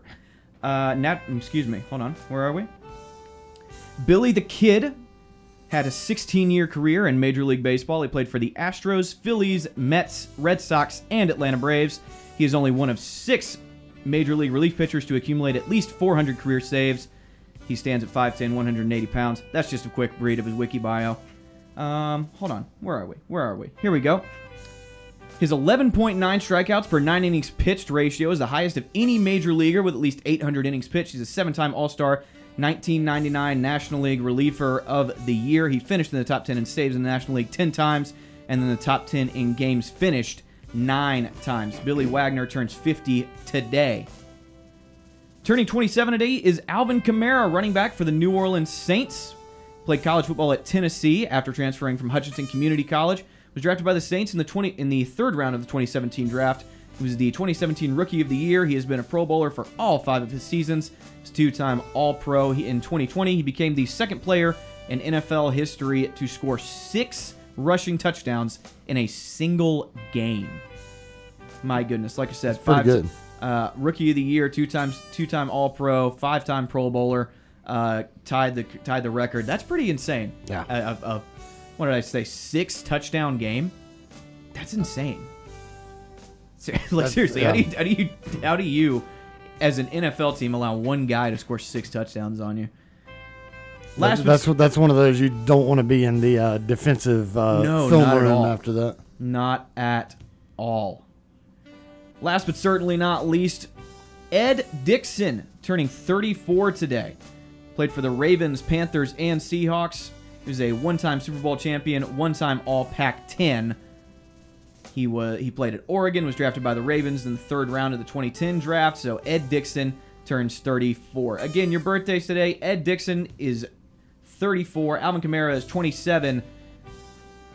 And Billy Wagner turns 50. So happy birthday to all our birthdays in sports. Wanted to go ahead and get that out of the way, guys. And now time for more food talk. Oh. I don't have anything planned. So, I guess we're just going to keep looking at records. And, this is the numbers that you keep bringing up, just the weight. And, the thing that gets me going is not just like, oh, my gosh, that's so much food. How do you cram all of it down? Just, like, the speed that you have to go at to get the amount of food that you have to get down in such a short period of time. Yeah, like, how do you do that? What's the shoveling process in addition to, like you mentioned breathing earlier, Cam? How do you handle that? And then, man, it's so much.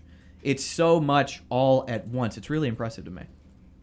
Yeah, I mean, just it's insane, the amount and what a short period of time. I mean, 141 hard-boiled eggs in 8 minutes. That's disgusting. I mean, you realize impressive. how difficult that is. And that's Joey Chestnut record in 2013. A hard-boiled egg is not one that you can just dunk in some water and lighten it up. And I mean, you actually have to chew that, and you can't just swallow it or you will choke. A little bit. Yeah. But he ate 141 hard-boiled eggs in 8 minutes. That's just ridiculous. I don't understand how these I'm guessing the name that shows up the most on this list is Joey Chestnut. Oh, absolutely. Okay. Yeah, Chestnut has a whole bunch of them, but the other name that shows up a lot is Sonia Thomas. She was called the Black Widow, and Mickey Sudo has kind of surpassed her as one of the top ranked female. She's the right now. She is the right now, but Sonia Thomas has a whole bunch of records on here along with Joey Chestnut. So, but it's not even just Joey Chestnut. It's so many other people on here and so many different foods. It's just crazy. Yeah, you have to wonder, because we said there's no answer for chicken tenders. Well, there is, right? Because Joey Chestnut did the Raising Cane's thing. No, he's not doing that until this week. Oh, okay. He's doing so that. Got it planned. He's doing that. Right. He's doing that in 2 days. That's insane. He will be doing that in Baton Rouge. He's gonna get 100 in 3 minutes. It's gonna be insane. Oh, here's you one. Yeah. Butter. No. Just butter? No. Melted or solid? Or doesn't matter. Gross. I mean, either way, gross. But Don Lerman set this record. It does not have a date, but 7 quarter-pound sticks of salted butter in 5 minutes. No, man. 7? Okay, quarter pound is a lot. So that's disgusting. Yeah, 7 quarter-pound sticks of butter. That's so much butter. How can you just sit your so my cholesterol has to be through the roof, right? You have to be so strict with your diet every other day of the year, right? Except for when you're competing. You have to be so strict with it. You have to be.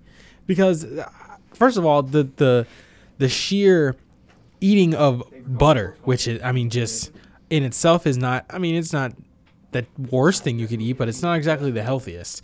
Yeah. And to just sit there and eat 7 sticks of salted butter. Yeah. First of all, that has no taste.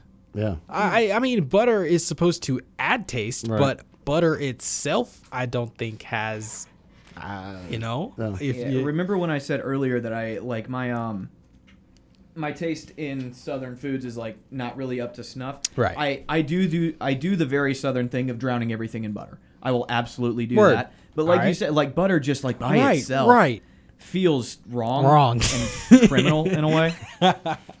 Pathological in a way. Pathological. Sociopathic, perhaps. Yeah. Did not enjoy that per se. I could not fathom that at all whatsoever. Oh. Let's take a break from that. Let's get to a phone call here. Zeus, who's on the line? Jeff from Columbus. Jeff from Columbus is on the line. Jeff, how are you today, sir? Just fine. How you guys doing? Doing well. Great. Hey, when you do get in touch with this eating champion and stuff, Ask her what her cholesterol numbers are. Yeah, I want to know. I'm very curious mean- about that too. Because like I said, when you compete multiple days out of the year, so like every other day out of the year, you have to be just so careful about what you put into your body. Right. And if you look at her, she's tiny. She is a tiny, Yeah. in shape girl. I mean, she's not big. They've got to get sick afterwards or something. There's no way. Is there any way possible to eat that much, retain it, and not get fat? I think that's part of Yeah, the I mean, training the training regimen is like process. you take in all of that physical mass at once and your stomach stretches out and you kind of get used to your stomach stretching out. I feel like that's a part of their process. But then I guess, like I said, you're so careful every other day of the week or every other day of the year. Yeah. I would, and I would imagine. Now you cannot. You're disqualified if in the middle of the competition, if it comes back up. Right. Then you're disqualified. I would have to think, though. I kind of agree. Like once all is said and done, they've got to go find somewhere to get it all Yeah. out. I'm sure there's got to be like. I'm sure there's got to be like a time limit on like 5 minutes after the competition ends. That's when it all comes up. You know. Man, I just couldn't imagine. I don't think you physically could hold in butter. You know what I Right. mean? I just, Right? Yeah. I mean, I don't know. I'm curious. This is going to be a real interesting interview. So, if you would get those questions in. Hey, I also called because I knew it was coming. Well, what do we got? 30 days, maybe? 40. 40 till the plus first day. 40 30 till days. week 1, yep. Yep. And I knew I've been listening to this radio station for almost 25 years, and I knew it was coming. They go from the doom and gloom after the bowl game loss. I'm speaking of Auburn fans here. Oh, absolutely. Happens, yeah. Absolutely. Yeah, and then all of a sudden it's, well, we'll be lucky to get 7 wins and all that. But come September, 4th or something like that, they'll be in the hunt for the SEC, if not the national title, because of all the great interviews. People are saying the right things. I've listened to all your interviews. Not all of them, I can't say that, but I've listened, and Georgia interviews and stuff. And, in all the SEC media days and coverage I've had, I don't know, maybe Saban has said it, but I don't think I've ever heard anybody say, man, we just suck. Yeah, Or for sure. Gosh, we're not, we're not that good, and we're going to try, but physically we're not able to do it or anything. I mean, Vanderbilt, what they say, they're going to win it all. I was about to say, Clark Lay just said that he thinks that Vanderbilt can be the best program in the country. Yeah.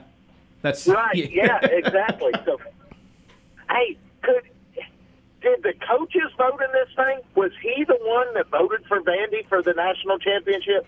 No, but it wouldn't the shock me if it was. It is media only. Right. It is media only, and we Had don't to know be a who that Vanderbilt person writer. was. Had to be somebody from Vandy. Yeah. You would think so. Or someone who just didn't take it That very was- seriously and was just kind of like with their buddies, like, hey, Yeah. watch this. I'm going to see my name on there. I was about to say, there is some good bar scene and restaurant scene right there in that area where you all were at.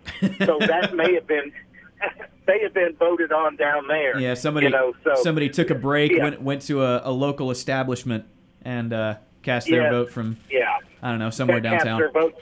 Magic City. Hey, watch this, right? Yeah. Now, did you all stay in the Omni? Cam and I weren't a part of it. Tom, where did you No, stay and where did the guys stay? They all stayed at a Holiday Inn. I stayed at a Marriott Suites, but a lot of the other folks were in the Omni. Okay, I was just wondering if it was all inclusive, and stuff like that. Because that's a pretty. And you say you were at the Sports Hall of Fame, right? Not in the convention center, right? Right. It was all set up in the College Football Hall of Fame. Now there was you had a reception room over in the Omni Hotel right next to it, but it was not in the Convention and Trade Center. It was all set up in the College Football Hall of Fame. Yeah. I was about to say, because I'm just trying to figure out how many people were there, because have you ever been in that Convention and Trade Center? If you've got to walk around it, it feels like you've walked a mile. Yeah, Yeah. I've been in there quite a few times. Trade Center's huge. Yeah, gosh, that thing is huge. Well, I just wanted to put my 2 cents worth in, and I'm glad football season's coming up. And I am curious to hear this interview. I never thought it. Like you say, most of these people aren't huge, so there's got to be a reason. I want to know what it is, because my doctor tells me I need to lose a little weight. Shoot, if I can eat butter like that, I'll eat. I mean, just a 16th of the butter they eat, right? Yeah. and not gain any weight. I'll be happy. All right, y'all. I'll talk to you later on this. I don't know, whenever, but y'all Yes, have sir. a great day. Yes, sir. Hey, thank you, Jeff. Thank you very much for the call. Yeah, I mean, he raises a good point. No one's ever going to come out here and say, "Hey, we suck." Sure. That's just not what you're just not supposed to say. That. Yeah, everybody's going to say what they want you to hear. Yeah, absolutely. But we're all fans here.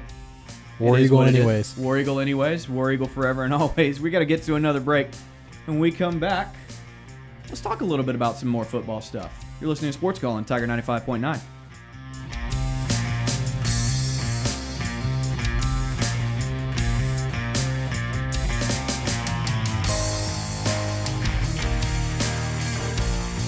Do you want to join our conversation? Tweet us your thoughts on Twitter at SportsCallAU. We're done paying the bills. Now back to Sports Call on Tiger 95.9.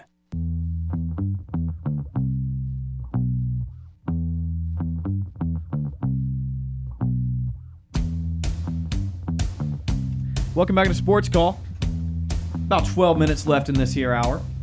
We've had a lot of food talk, which is interesting. Peak off-season content. Food is fun. Food is very fun. In and out. My bad. Oh, there we go. Now I have a microphone. And now it has me very, very hungry. I'm sitting here scoping out pizza. I'm like, for some reason, I'm like, pizza sounds good. Pizza does sound good. Pizza always Pizza sounds always good to me. I sounds eat good. way too much pizza, man. Yeah. I'm also a pizza Where's your place? Usually Papa John's here in town. If I'm going, just like to go get pizza. If I'm going to like sit down somewhere in Auburn, probably Mellow Mushroom. Mellow I think Mellow Solid. Mushroom's really good. Well, Marco's Pizza They're guy. consistent. Marco's is very good too. I'm all about some Little Italy's. I don't love Little Italy's pizza. I It's like all right. Little Italy for the It's environment that it definitely drunk is. food for me. Yeah, absolutely, absolutely, it is. They do like $5 pitchers Yeah. too. Yeah. After a night downtown, everybody ends up at Little Italy's. Yeah, I just right. get it. I just get it because I'm like, Go from that's a 17, really good pizza. Actually, 16 or half times or a Sky. if you really want to drop the money though, Brusco's is. I've never Johnny been to Brusco's? Never I've been to Brusco's. been one Gosh, time. that's such a good pizza, but So you're it's gonna pretty pay. good. You're gonna pay for Yeah, it. it's Yeah, expensive. fair enough. It's a really It's good expensive. pizza. But Anyway. definitely good. Yeah. Anyway, well, I mean, heck, this is a good conversation. But anyway, we've been talking a little bit about, I'm starting to buy into football. I've always been more on the optimistic side, but I'm really starting to buy in. Excuse me. But when you look at Auburn football, there are reasons that people are optimistic, and there are the reasons that people are pessimistic. And with all things, the truth is somewhere in the middle. So let's take a look at some pessimistic options. Number one, the one that comes straight to my head, is everything that Brian Harsin went through in the offseason. Auburn has made it very clear there's not a whole lot of patience there. It making you pessimistic. Yes. Yeah. Yes. Yeah. No, absolutely. Anytime you have a team that goes through the offseason turmoil that this team went through, it's not going to leave you all happy, feel good on the inside, because there is that controversy is still there. The wolves are sitting there, Yep, absolutely, lurking, and it's not going to take much slip up at all for those wolves to attack. And that's just it's not a good scenario to be in. And it's pretty upsetting as well, where you feel like you want to give a coach, and maybe because of how today's football is now, where the transfer portal makes it easier, and basically every team is a revolving door where just players come in and out. I mean, Harsin, in 1 year, you're expecting a complete and total turnaround, and that's just that's not realistic. You got to get the players that you want in, got to get certain players out, which, I mean, Harsin, it seems like he did that in a hurry. He kind of had to, and you'd think that he would have a little bit more time to kind of put together the program that he wants, and then you would have to gauge his success. But it seems like now this is going to be a year that's going to be a big make or break year for him, just because, if we, like we talked about in the past, Brant, that magic number, 6, 7, 8 wins, depending on how competitive the team is, then he could lose his job. It's just things like that. That is upsetting in my head, because that could just put the program entirety, if we lose him, back a certain amount of years. The most concerning thing to me is, what if you get the reputation that Tennessee's had over the past couple of years, right, where you become this coaching revolving door, yes, and nobody's job is ever safe, and everybody has their hands in the cookie jar. You're not going to get any coach to come here. No one's going to want to come here if you have that at the forefront of everybody's minds. I think, you bring up a good point. I don't think Gus Malzahn is a bad football coach. No. I like Gus Malzahn. Good guy. But I was ready to move on from him here at Auburn. I think his time just kind of ran out. I think that the program is getting away from him a little bit. It's stagnated. Yes, absolutely. It got to, you knew where the ceiling was, you knew where your expectations were, and to keep banging your head against the door would have been, I think, a bad decision. And every defense knew what our first 2 plays were going to be. Absolutely. I was going to say that, but I mean, the defense knew, but also the negative recruiting, which has now continued under Harsin, just because of because of what the school has done to him. Sure, the instability there, but the negative recruiting was happening with Gus Malzahn because of the offensive system that he ran, how few players on the offensive side of the ball were making it to the NFL. Yes. Just a lot of things like that. That's where things needed to change with Malzahn. He didn't make the changes. It stagnated. It was time for him to go. Yeah. But now you make that decision, and as the powers that be, are you going to ride? Are you going to ride with Harsin, or are you going to be the lurking wolves? And it looks like they've decided to be the lurking wolves. Yeah, and like I said, it's just not fair, because you got to give the man a chance.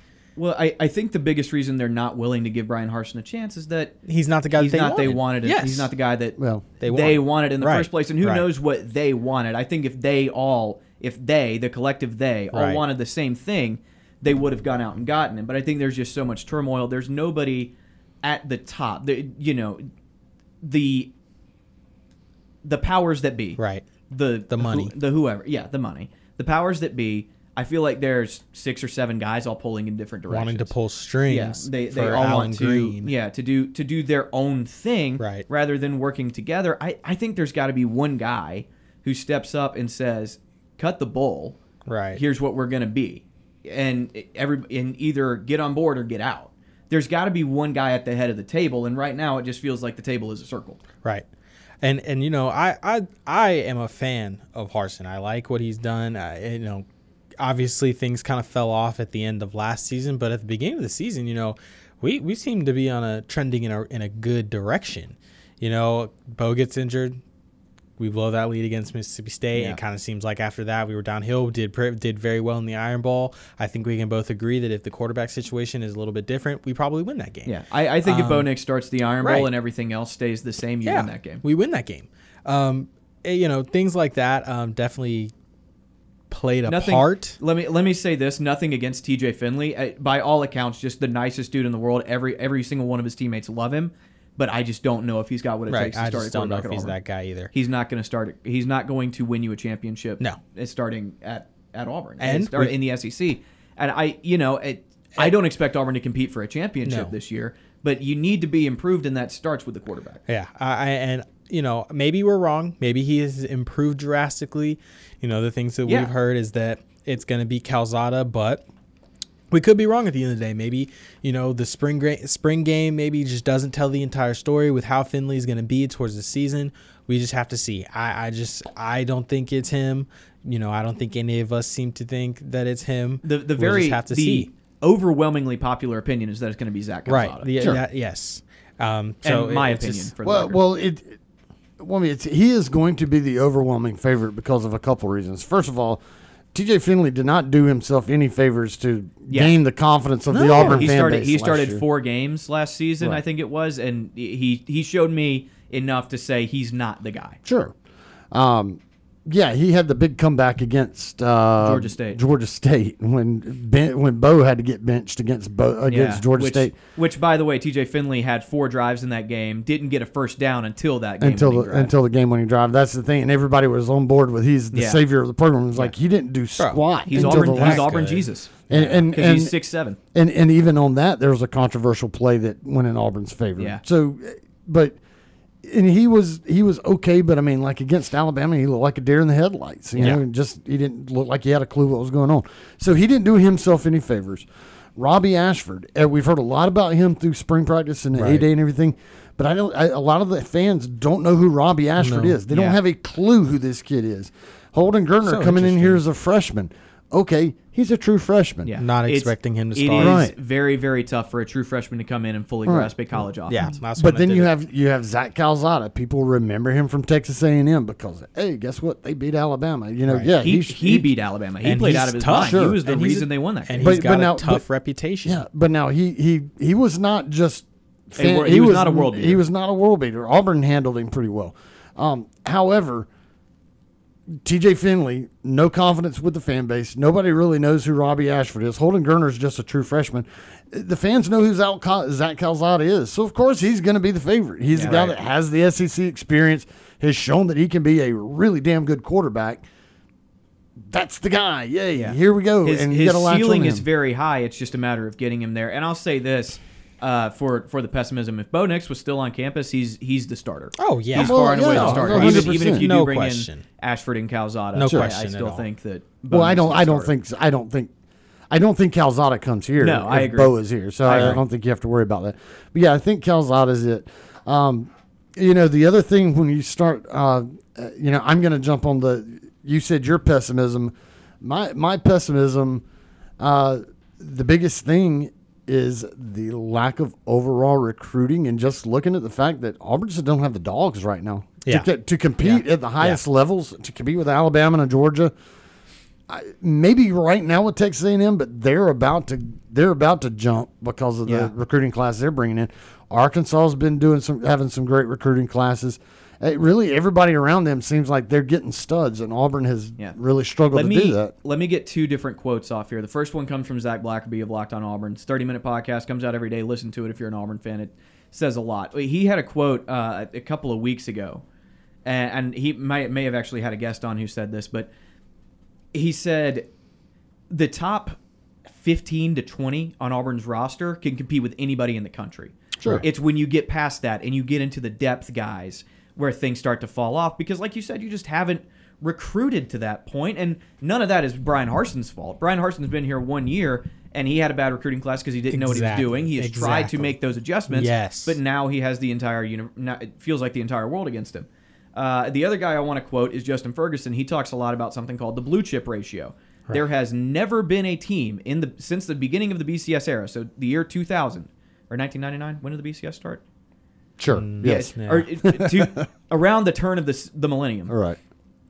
No team has ever won a national championship without being over 50% in the blue chip ratio, which means half of your roster has to be comprised of 4 and 5 stars. I believe 2010 Auburn was the closest that ever came to it, and I think they were at 53, 54%. Right. So I think only one team has ever played for a national championship that was not over 50% in the blue chip ratio, and it's 2013 Auburn. Yeah. So, the 2 Auburn teams. I think that's what Auburn's going to have to do while Georgia and Alabama are in the state they're in.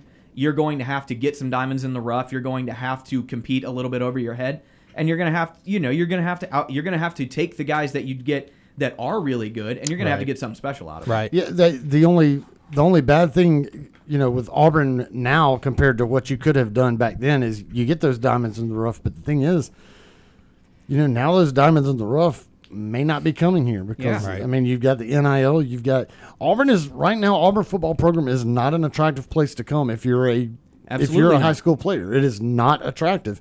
You can have all the pretty girls out there, you can have all the pretty facilities, you can have all the cool and there uniforms. Are a lot of those. Yeah, you can have the tradition, you can have all this kind of stuff, but when it comes to playing winning football, a chance to play for championships, right now Auburn is not that. Right. Now have they been that? Sure. Can they get there again? Absolutely.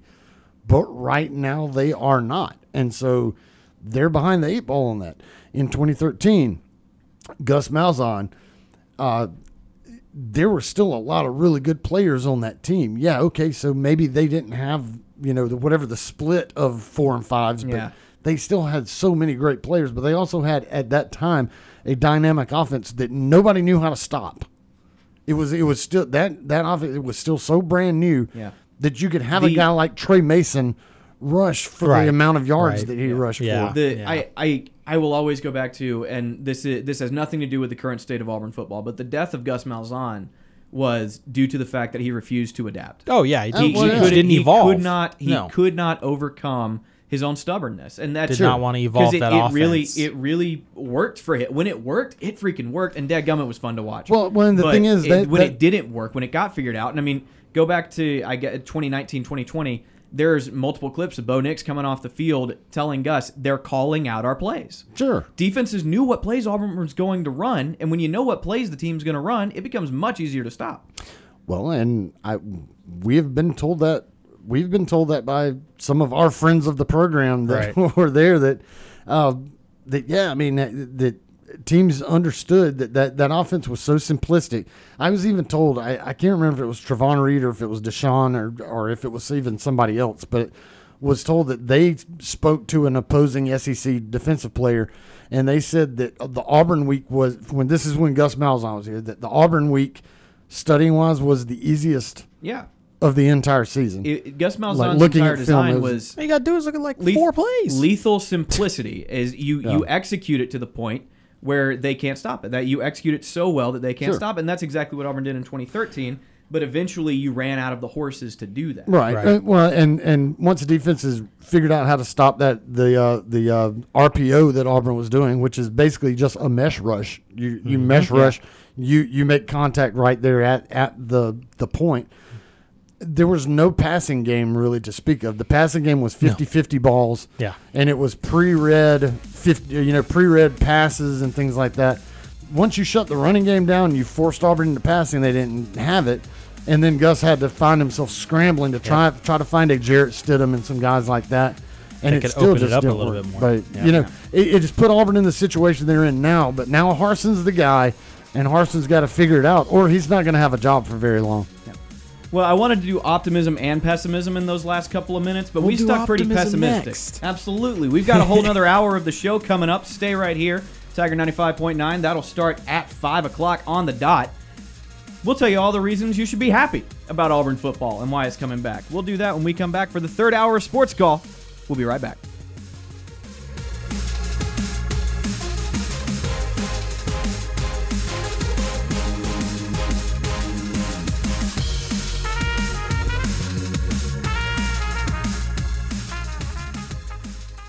Two hours of Sports Call are finished. Don't touch that radio dial. We've got one more hour to go.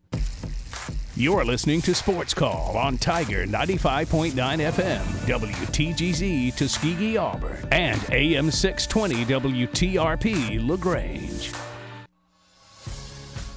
Whether you're leaving work, cruising around town, or listening on demand, we've still got some fun left for you. To be part of the show, give us a call at 334-887-3401 locally or toll free at 1-888-9-TIGER-9. Auburn's first and Auburn's favorite sports talk show has been on the air since 1995 and is ready for 60 more minutes of fun. Now, let's get this hour of Sports Call started. Third and final hour of Sports Call set to get started right now. 95.9, the Tiger. 95.9, I should say. Brant Daughtry, Tom Peavy, Cam Berry, and now joined in studio by Van Cathcart, one of our interns. Van, how are you today, sir? I'm good. You guys were talking Auburn football. Cam asked me if I wanted to hop in here, so I don't want to miss that opportunity. That's absolutely okay. Well, so let's go ahead and just jump right into it. We ended the last hour of Auburn football talking about all the reasons for pessimism, and we didn't even get to all of them. But I'm feeling a little more hype. Feel a little more hype for this third hour. Yes, sir. A little more optimistic. A little more optimistic, if you prefer. So let's talk about all the reasons for optimism. One, I'll start this way. Brian Harson's in his second year. All the guys that didn't want to play for him have run to Central Florida. to go back to their old coach. Seriously, that's not a joke. Like seriously, like legit. Mark Anthony Richards is there. Kobe Hudson is there. Joey Gatewood, who transferred to Kentucky for a year, didn't play, and is now a wide receiver at UCF, is also there. So all the guys that wanted to play for Gus are playing for Gus now. All the guys that want to play for Brian Harsin are still at Auburn. The guy set up his team. Yeah. It's his team, It's every his now. single one of those guys would run through a wall for him. Yeah, well, and you go back and listen to some of the stuff that was said at SEC Media Days, and Tank was one of those that said something specifically about the bad apples. I don't know if he was necessarily calling them specifically bad apples, but he was saying, you weed out the bad apples, and the bad apples are gone. Yeah. Coming from a guy who considered transferring, Right. and it was reported that he was going to transfer. Right. And then he ended up coming back. And I think it was very telling when Tank was like, yeah, I had some maturing I had to do. Sure. I had to become more of a team guy. And I think that the best player on your team saying something like that speaks volumes about your head coach. And yeah, I mean, and it's one reason to be optimistic about this team is that the guys that are there want to be there. Mm-hmm. And from everything that you heard from all those guys that we had at SEC Media Days, is that this team is together. Yeah. All of them are saying they have not seen this team with so much togetherness as they have seen in this offseason. So that's got to give you reason to be optimistic, is because everybody's on the same page. Everybody wants to be here. These guys that are here know about Brian Harsin. They know what is expected of them. And they have really pulled together. And it seems like a lot of the kind of smoke that was going on with Harsin in the offseason, these guys have kind of rallied around that and have Used really it as fuel to the fire. Sure. It's And nice to it see feels like guys. they've all come together. And so, yeah, absolutely. That's a good thing whenever your team is not fractured. That's the worst thing you can have is a fractured team. And when you get everybody on the same page and rallying together, good things will happen to you. Yeah. And another thing that you said that recruiting is something that you see as that you're pessimistic about, Sure. Tom. But I see it, I'm looking at all of these other recruits and I see optimism. Like all these recruits, he might not be landing them yet, but we're in these top fours, we're in these top fives, these top tens. We're in there. Obviously it's the matter of finishing the job and getting it done and getting them here, but it's not like we're not in the conversation at all whatsoever. So I think that plays to the point of, okay, so there's something about him that is intriguing these recruits, that these 4 and these 5 stars, these blue chips that we want to bring in here that are going to eventually help the program.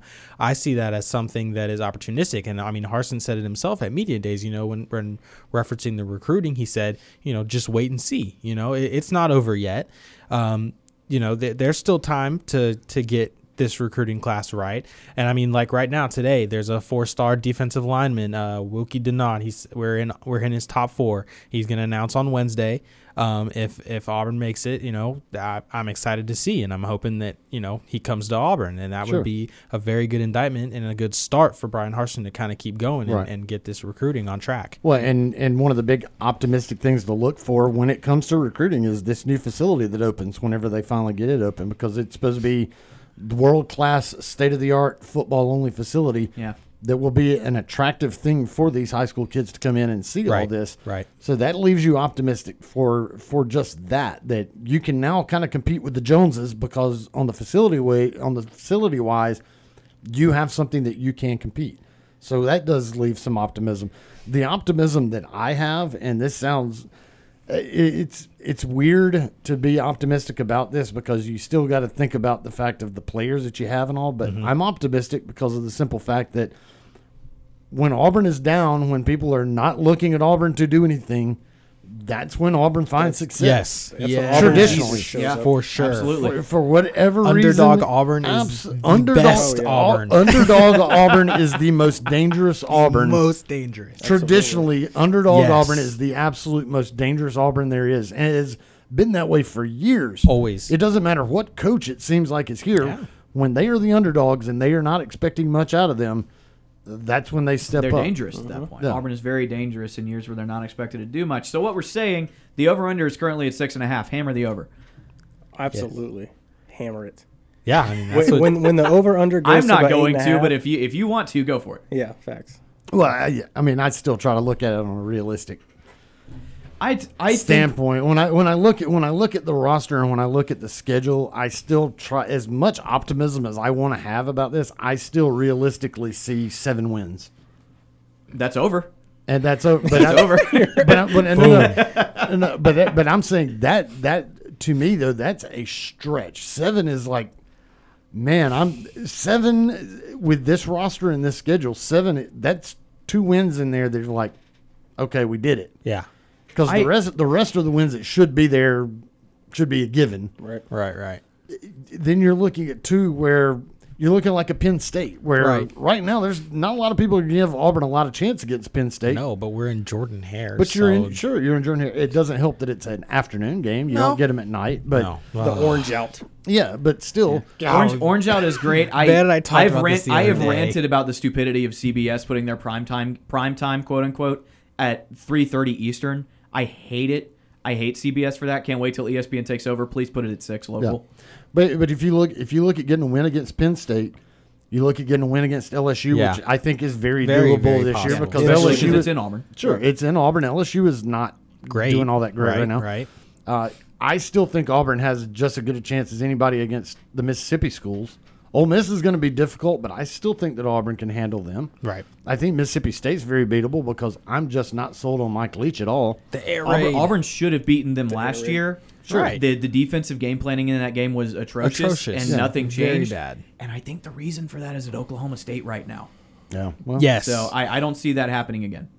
And that's another thing that I'm excited about is that I feel as though Harsin has the coaching staff that he needs to really put together a winning program. He has all of the guys that he wants. I was going to cite the coordinator issue as a reason for pessimism in that first hour, in the last hour. But I think it's really important to note that he has his guys in now. Yes. He hired Derek Mason and Mike Bobo because he wanted guys who were familiar with the area to get better in recruiting. Recruiting wasn't great anyway. Preach. So now you've gotten rid of those guys. How many times as fans last year did we, the collective we, not just people in the studio, but the Auburn fan base, say, man, the play calling is terrible on both sides of the ball. Yes. And then both of those guys leave, and now all of a sudden that's a reason for pessimism? No. No, I cite that as a reason not. for Brian optimism. Harsin is going to sink or swim with his guys.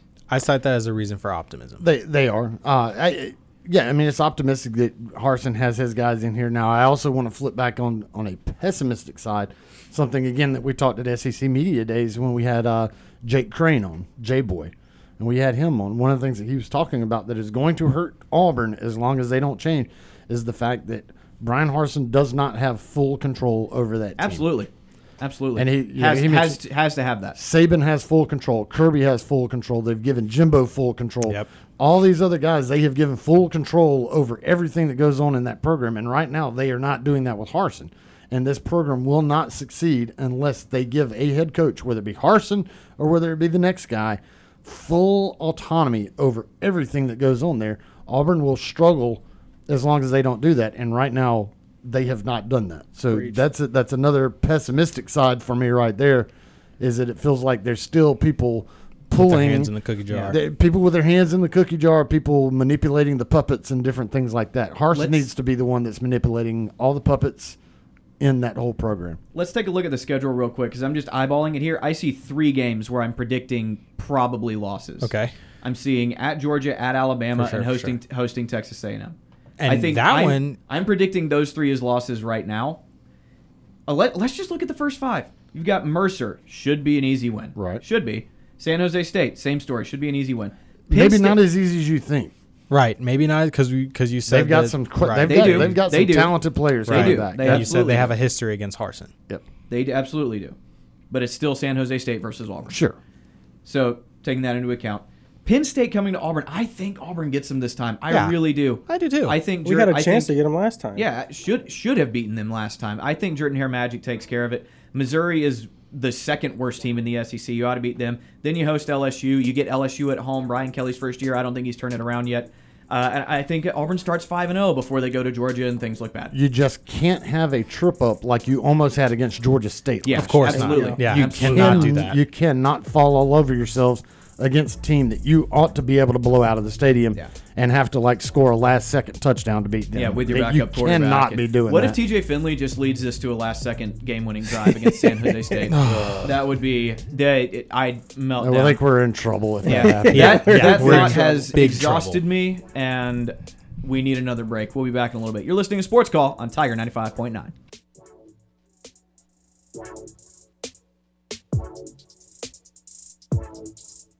Looking for another way to listen to our show? Be sure to download the Tiger Communications app and listen to Sports Call wherever you go. I'm Jeff Whitaker Jr., former Auburn Tigers defensive tackle and national champion, and you are listening to Sports Call on Tiger 95.9.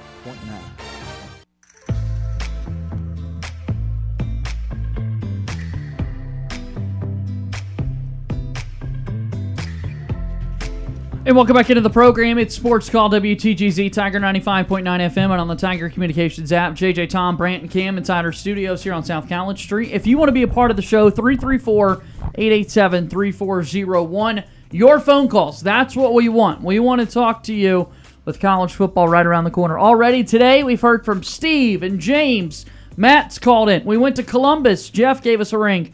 Call us. Talk about anything that you want to in the wide world of sports. We're going to have to reschedule with our gal, Mickey Sudo, the #1 female competitor in Major League Eating. We'll get that conversation set up. But again, go support them, www.majorleagueeating.com. They've got an event coming up Friday, August 5th, 2022 at 6:45 p.m., the first ever World Banana Pudding Championship in Madison, Alabama at Cross Point Church. Going to be fun. Wednesday. Try to get it Wednesday. Wink, wink, nudge, nudge. I want to be here for that. We will see what the schedule looks like. You have to make me rush in here on a Tuesday just to make it happen. Yeah, let's see what her schedule looks like and see if we can get something set up in the future.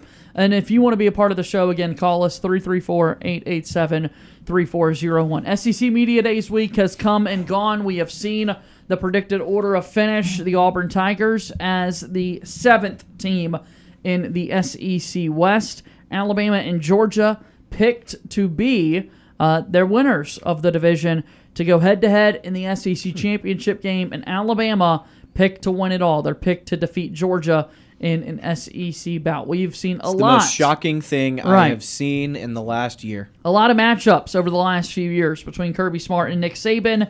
And that's the prediction once again going into this year is another matchup of those two teams. As it should be. I mean, anybody in there, anybody within their right mind are going to pick Alabama and Georgia right now. Now, that's this year. I think things are shaping up to change. You've seen the recruiting classes that Texas A&M has pulled off. So if Jimbo Fisher, the biggest thing with Jimbo was prove it to me, because he's had talented teams everywhere he's been, just can't seem to figure it out. But now he's getting a recruiting class in that people say the best ever. So, prove it to me. But he's putting the talent together that he can get there to compete with Alabama on the West. In the East, I think Tennessee is on the rise. I mean, they're about to have a dynamic quarterback coming into Tennessee unlike that they've ever had, and maybe since Peyton Manning has been there. So Tennessee is going to be kind of rising to try to compete with Georgia a little bit. I still think Florida has a lot of chances to rise up. Billy Napier's a winner. Florida's interesting to me because I just don't. Obviously, Billy Napier's never done it at this level. We don't know if he can do it at this level, but if he can, then Florida's a sleeping giant right now. Yeah, Florida's going to be dangerous. The other one in the West that is interesting to me, and no one, I'm skipping over Lane Kiffin and Ole Miss, even though I think they can be solid. They're on the right track. They're going to be solid. With Jackson Dart, they're going to be pretty good. But I'm looking at Arkansas. I mean, you talk. Yeah. We sat here and we talked about how dangerous Auburn could potentially be on our optimistic side about how everybody is rallying around Brian Harsin. It feels like, man, you want to talk about a team that is rattling. Yes, that team. Everybody loves Sam Pittman. Everybody loves Sam Pittman. They're rallying around him. He is bringing in some big-time recruits out there to Fayetteville, Arkansas, which is insane because there's very few people that want to spend 4 years of their life in Fayette-Nam, Arkansas. So Arkansas is a team that can be very, very dangerous. Now, are they going to be able to compete with Alabama? not this year, but man, the future's bright. They're getting scary just because Sam Pittman's doing a great job, and they really feel like they're rallying around him. They've got the quarterback. They've got KJ Jefferson, who's been really dynamic. This was a talking point last week at SEC Media Days. Clearly, Arkansas loses Traylon Burks, who was their do-everything wide receiver. But what quarterback in the Southeastern Conference a season ago was the best downfield passer at any statistical measure you look at? You would want to say Bryce Young, the Heisman Trophy winner. Or you would want to say Will Rogers, who had the third most passing yards ever in the history of the Southeastern Conference. But KJ Jefferson last year was graded as the best down-the-field passer in the Southeastern Conference, and he returns for another season for the Arkansas Razorbacks. We'll see what they could do this upcoming season. 334-887-3401. Gentlemen, let's get another phone call in here. How about we head to Mobile? Felix from Mobile has called into Sports Call. What's going on, Felix? Good to hear from you again this week. Hey, guys. How was media days, man? We had a blast. Oh, yeah. Obviously, it was hard to be away from all the great callers, but, man, we had a great time. Well, that's great. I heard that Brian Hershey kicked the door in on that place, man. No kidding. He's very impressive. Yeah, he come in. He told him like, listen, this is what I want to talk about, and I don't want to talk about it again. He just kind of shut him down about all that, bad, that bad publicity he was getting. But all in all, I think he did a great job as far as him just being there, and he looked at the other, I guess, media, and he was like, I'm sure a lot of y'all didn't think I was going to be here. Yeah. That made me happy. That was awesome. But how y'all think he did? Big fan of it. Loved what he did. Loved his composure. Loved the fact that he did shut down all the rumors right away. Said, look, we're done with that. We're not going to talk about that anymore, and we're going to move forward. I absolutely loved it. I think last year he got a lot of criticism for how long he spoke at the podium and was trying to shy away from questions asked his way, and he completely changed that this year. He went relatively short and opened it up to field a ton of questions from reporters. I thought he did an outstanding job. Yeah, I seen it on 51 on Southeastern Conference Jam over in Mobile. But I really enjoyed the way he brought the three people. I didn't think he's going to bring. I didn't think he's going to bring the running back. Tank Tank Bigsby. Yeah. I don't know why I forgot his name, but anyway, Tank. I didn't think he would bring Tank, but and he did. How about that? That was pretty great. He did great. I mean, every question they asked, he answered them properly. I mean, he was like real, like he was just real like humbled, A home run. Yeah, it was great stuff. Exactly. I really enjoyed it. And so everybody's talking about Mr. Arkansas, Sam Pittman. Yeah. That guy right there. I mean, he is a good coach, though, really and truly. I mean, everybody that I've spoken with my as far as friends and stuff like that, and the relatives that I have in Arkansas, they really like him. I think he's a great coach. I think he's doing a great job selling that program. He seems to be committed to the Arkansas Razorbacks, which is just outstanding. So I'm a big fan of what he's doing. He was really engaging to listen to. You didn't look away. And what was most notable, the news that came out about Sam Pittman's contract, is he actually signed a non-compete. That is incredibly unheard of in college football coaching. Wow. And Sam Pittman signed a non-compete. He's saying, I'm not going to talk to anybody else. I'm committed to the Arkansas Razorbacks. Kind of like what Bruce did, kind of like he's done with everything else he did at home, right? Right. If you found your home, you're happy, and it seems like Pittman has done that at Arkansas. It sounds like it. But there's one thing I did want to ask y'all about, and please do. I really don't like the way this kind of hit me a little bit, but the record they gave us. I mean, I don't think I agree with the 7. I just don't see it. Yeah, I think we're hoping that they finish higher than 7th in the SEC West Division. But yeah, it did seem like obviously we saw where Auburn was predicted to finish, and now that's going to be motivation for the team moving forward. I sure hope so. AJ, JJ, I really hope that that's gives them that little that extra spark, that where, hey man, they don't believe in us, man. They just don't believe in us. Sometimes you need extra motivation, and that could be that for them. That could be just that. I hope so. Well, guys, thank you so much for taking my call. Hey, War Eagle. War Eagle, good to hear from you. That's our pal Felix from down in Mobile joining us on the program. I love when Felix calls in. Good to hear from him. He's asking good questions. Always good to hear He's from been Felix. he's kind of a newer guy, but he's been really good in the times he's called in. Like talking to Felix. Big fan of that. As we said, Auburn predicted to finish 7th in the SEC West. Auburn picked as the favorite. They received 177 first place votes in the Western Division. Did I say Auburn? Alabama received 177 first place votes. Texas A&M with 3 first place votes. Arkansas with 1. Here's how this works.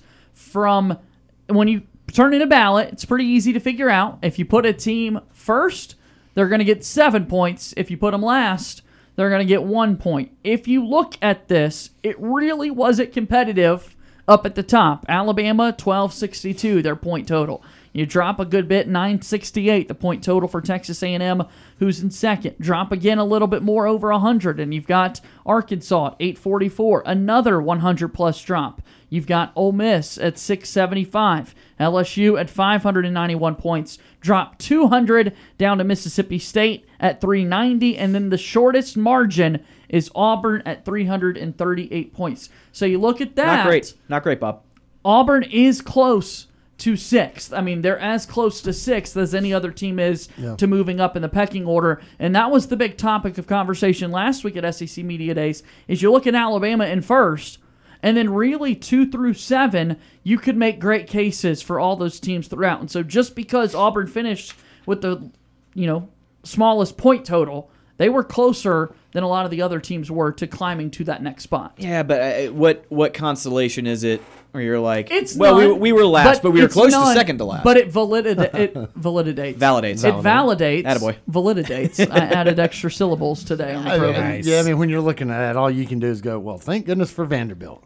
Right. Yeah, amen. I mean, even they got a first place vote. Well, come on. We're going to talk about that until, probably up until football season. Yeah, what a silly kiddo. Whoever did that. Whoever did that. That's somebody who's trying to get some attention. Okay, the way you said that makes me think it was you. Absolutely not. No. Did you put Georgia first? I put Alabama first in that division and Georgia first in the East. Whoever put Vandy first is the type of person that does a NCAA basketball bracket and puts the 16 seed as winning the national title. And it's just to do it because I can. And Or like we talked with Jeff earlier, they took their ballots to a bar downtown and filled them out there. Right. And they better hope the SEC doesn't revoke their credentials. It would be very funny. I mean, seriously. Yeah. When you What a slap in the face to Vanderbilt that would be. It's just there's no shot. Someone picked us to win. All right, we're taking your credentials. Taking your credentials. Yeah, you are no longer a credited journalist. And accredited journalist. Well, I mean, you're picking a team first that, honestly, there's talk out there that the SEC may get rid of. Yeah. Probably should have gotten rid of by now. You're picking a team first that has not won a conference game this decade. Yeah. Vanderbilt has not won a conference game this decade. Since 2019. 19. Their last SEC win. Tennessee, probably. Tennessee? Yeah. Yeah. That sounds right. Man, poor Tennessee. Yeah, all right. I was about to say the same thing. I feel like Tennessee's in a much better spot than they were. Tennessee down atrocious. Under, who was it? Who's the guy who got busted for McDonald's bags? Jeremy Pruitt. Jeremy Pruitt, yeah. I feel like they're in a much better spot with Josh Heupel. Oh, yeah. They haven't won a SEC game since 2019, and you're trying to justify picking them to win the league. Really I mean, there's no excuse for that. No, there's not. In a conference that Alabama and Georgia both live in. Media polls, yes, there's validity to them, but also they don't matter at all. And they may have taken that stance. Yeah, but I mean, still, you got to have respect for the fact that you've got a credential and you're looked at as a professional. There's so many people that have that access denied. Right. Yeah. And you were granted that opportunity. Yeah. Look, I'm not defending this guy's decision. I'm just saying. I'm trying to peek into his head a little bit. I mean, nobody in their right mind, or her, nobody really in their right mind, or her, should yes. have. Nobody in their right mind really should have, I think, gone outside of Alabama and Georgia in the top two. Because I mean, I can hear the argument for Texas A&M. Yeah. Maybe, but I still don't think so. I think that's when you're being contrarian. I think another contrarian pick is maybe Florida or Tennessee, but other than those, if I was filling this out, I definitely have Alabama and Georgia. The gap. I mean, really, the just legitimate gap between Georgia and Alabama and the rest of the teams in the SEC. It's a huge. It's massive. It's a very big, huge gap right now. I mean, crazy things can happen. I mean, injuries happen. That's a big thing. And again, Auburn took Alabama to 4 overtimes last year. True. Texas A&M beat Alabama. Vanderbilt. College football is a weird sport, man. Their 2019 SEC win was against Missouri. Missouri. That checks out. They beat Missouri. I know they beat Tennessee not too long ago. In 2018, Vanderbilt won 3 SEC games. They beat Arkansas, they beat Ole Miss, and they beat Tennessee. But their last SEC win was in 2019. Was the that Commodores the loss that got Chad Morris fired? Yes. Haven't won a game in the SEC this decade. Let's take a timeout.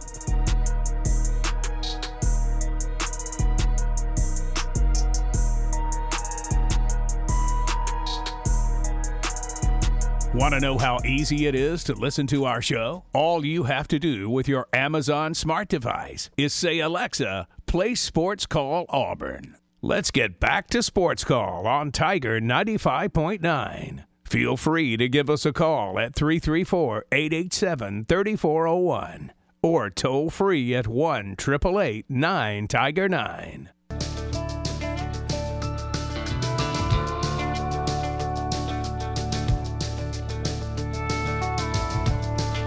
Winding down on a Monday edition of Sports Call, Tiger 95.9 FM and on the Tiger Communications app. JJ, Tom, Brant, and Cam inside our studios.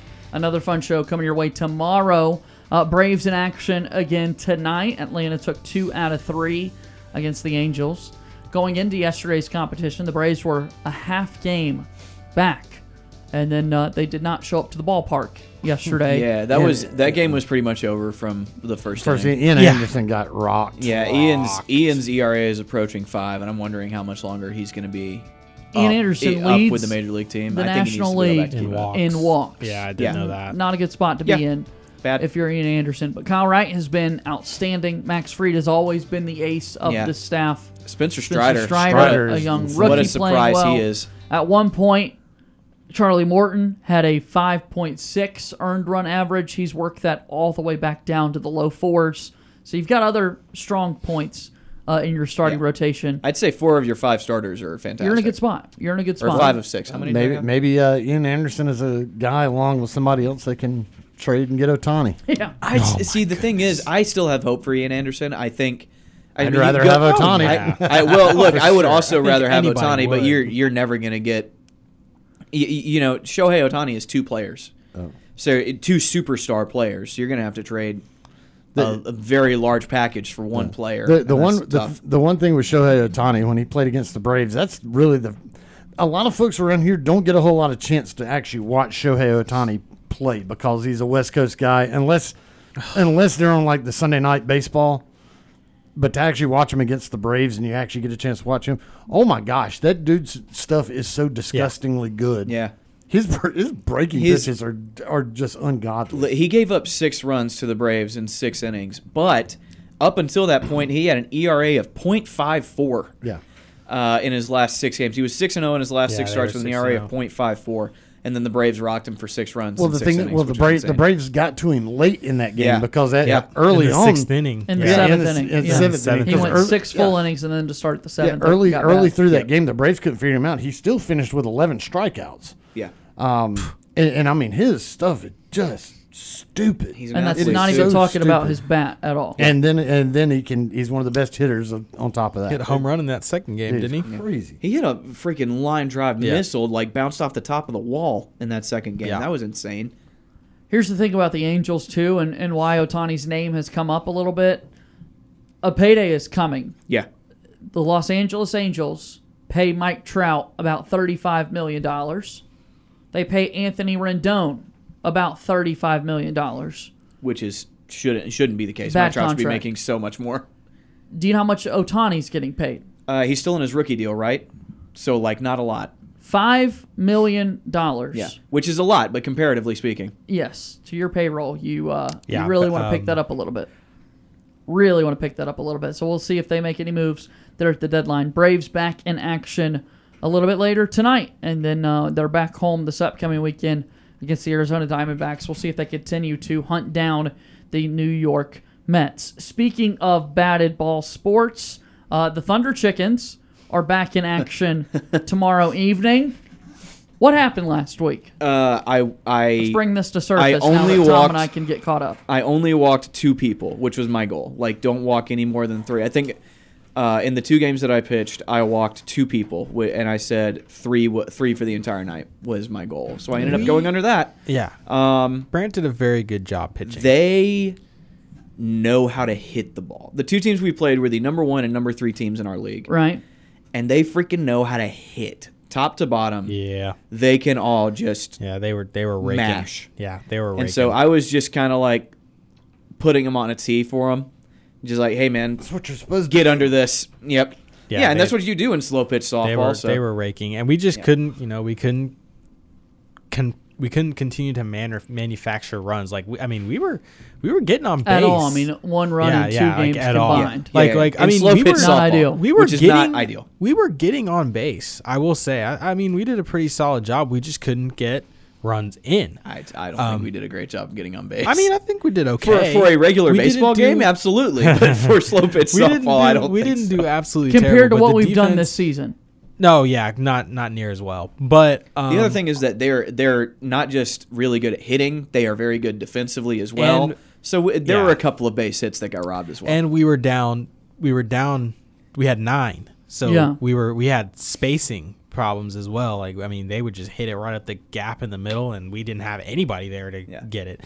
So that was also a problem, and that was pretty tough. And I hurt myself in the second game because I'm an elite athlete, and what happened was I was trying to beat out a double play. I was trying to beat out a double play, and my stride was going to overrun first, so I had to slow up and tap my left toe on first so I wouldn't be out for just not touching the base.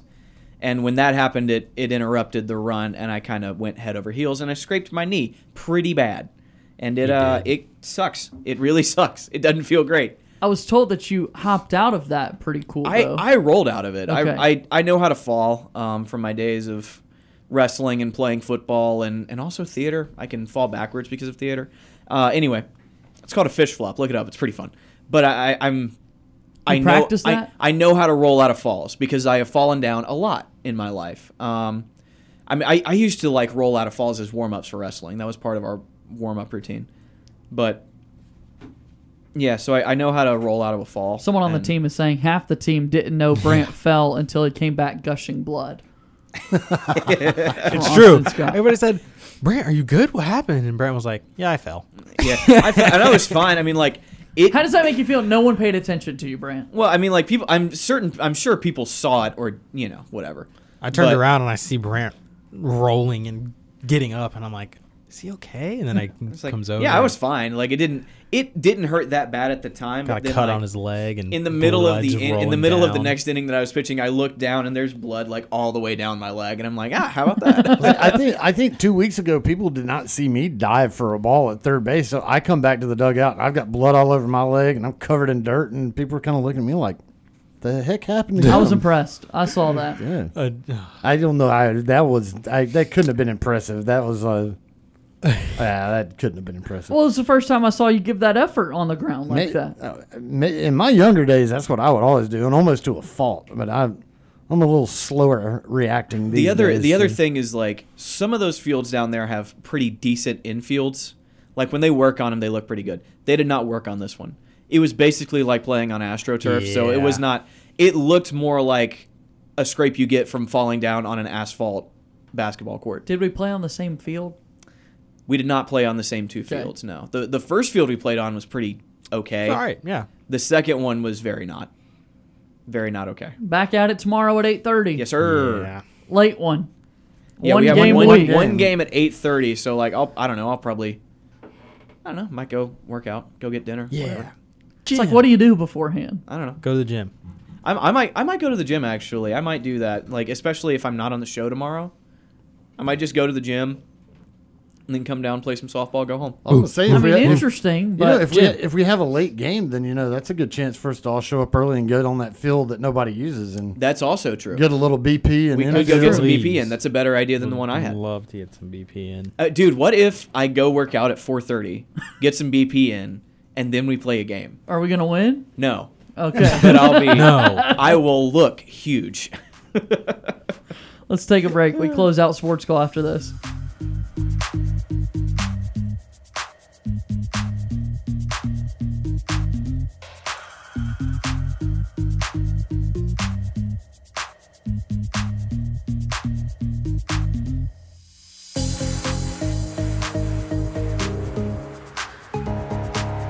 Sports Call is on the air weekdays from 3 until 6 p.m. I'm Brian Harsin, head football coach of the Auburn Tigers, and you're listening to Sports Call on Tiger 95.9.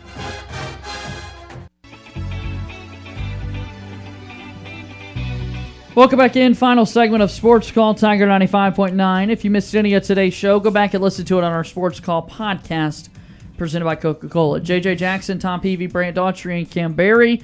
And what a fun show it was. Unfortunately, again, we were not able to connect with Mickey Soto, but we'll get that. We'll get that set up. The number one female in Major League Eating had a schedule conflict pop up at the last moment. Again, the Major League Eating World Banana Pudding Championship, Friday, August 5th, 2022, 6:45 p.m.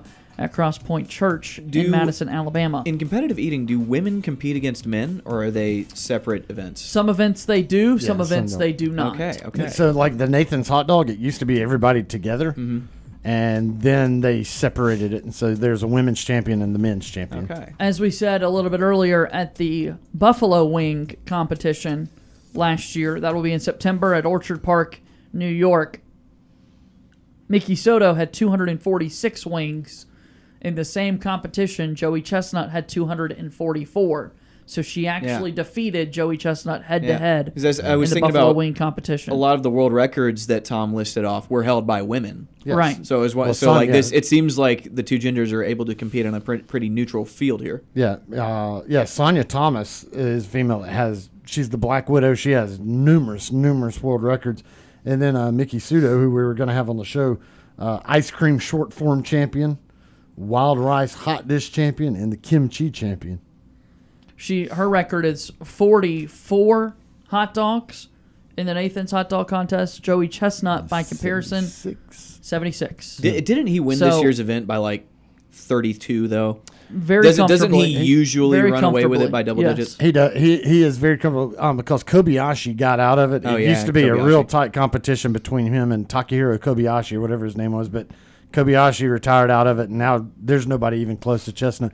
He did what he did this year while also putting a guy in a headlock. A protester. Pretty impressive. I saw that. Yeah, protester jumped on stage. Chestnut puts the dude in a headlock, throws him down, and then goes back to eating hot dogs and still wins it. Before our show comes to a close, here's a nightly TV guide. Our show is about to end, but we've got you covered on entertainment for the evening. Here's Sports Call's nightly TV guide. All right, our nightly TV guide brought to you by our friends over at White Claw Hard Seltzer. You could stop by your local TK's convenience store, pick up a variety pack of White Claw. You won't be disappointed. Tonight, the TBT continues the round of 16. Already made it. They play tomorrow against the Buccaneers, who are the team made up of East Tennessee State alumni. Shout out to East Tennessee State, but Auburn should beat them tomorrow. Well, you would say the same thing about Wofford, but they played a 3-point game. And you would say the same thing, Brant, about East Tennessee State, but East Tennessee State beat Auburn last year. I was about to say. And dominated them. It wasn't even close. It was embarrassing. I don't think that was necessary. For but Auburn basketball. I understand your point. Hopefully they can get revenge tomorrow. Anyway, that action's tonight at 6 on ESPN2. The Jungle Book, the live-action make, 2016. Live-action make? Disney Channel. Remake. I didn't see this movie. I've never seen the live action. I can't Jungle Book. remember. I've seen the original. The original 100 times. I can't. The original's a banger. Isn't there a song that they sing? There's a couple of songs, songs. right? There's a bunch of The Jungle Book song. Have I seen bare that? necessities. That's what Just simple the bare bare necessities. Yep. Don't forget about something. Is that how it goes? I can't remember. Like, it's been forever since I've seen that movie. I remember it being really good. I remember there being a snake with weird eyes. Shrek tonight at 6 on Nickelodeon. Banger. Fun film. Remember, Shrek's got to be like a top 20 movie of all time at this point. and it's a staple of the nightly TV. If Shrek is on, we're going to tell you about it. Amen. We love telling you about it. And so I just don't remember those movies as well. I got to go back on my Shrek game. Star Wars: The Rise of Skywalker on TNT this evening. And then the Braves are playing the Phillies on Bally Sports South tonight. We will see if Atlanta could get back in the win column after a slip-up. Are you looking? I want to find the lyrics, Tom. What do you got, man? To bare necessities. The bare necessities, the simple bare necessities. Don't worry. Forget about your worries and your strife. Yeah, there you go. Hey! I mean the bare necessity, old Mother Nature's recipes that Oh my bring the gosh. bare necessities of life. Check out the Jungle Book this evening. That was dope. I'm just saying bare necessities. Dope. That's dope one word is to one describe word. it. Dope is a word Yeah. you could use. Yeah. Thanks for singing with me, Tom. Sure. We'll do it again next time. Okay? I am sending you I'm going to text you a guy singing bare necessities. It's a guy named Jeff Castellucci. Shout out, Jeff. Yeah, he sings all the parts of it just by himself. He's like 4 different people. It's all him. Oh, he like harmonizes He with himself? harmonizes Yeah. with himself. That's pretty cool. It's amazing. I'll have to check it out. I'll send it to you. All right. That does it for today's show. We did it. Back on the air tomorrow at 3 o'clock. Brant and Cam, thanks for being here. Thanks for having me. Tom Peavy, we'll see you on Wednesday. Absolutely. That does it for today's show. Thanks so much for tuning in and calling into Auburn's first and Auburn's favorite sports talk show. For Tom Peavy, Brant Daughtry, and Cam Berry, my name is JJ Jackson. Thank you and good day.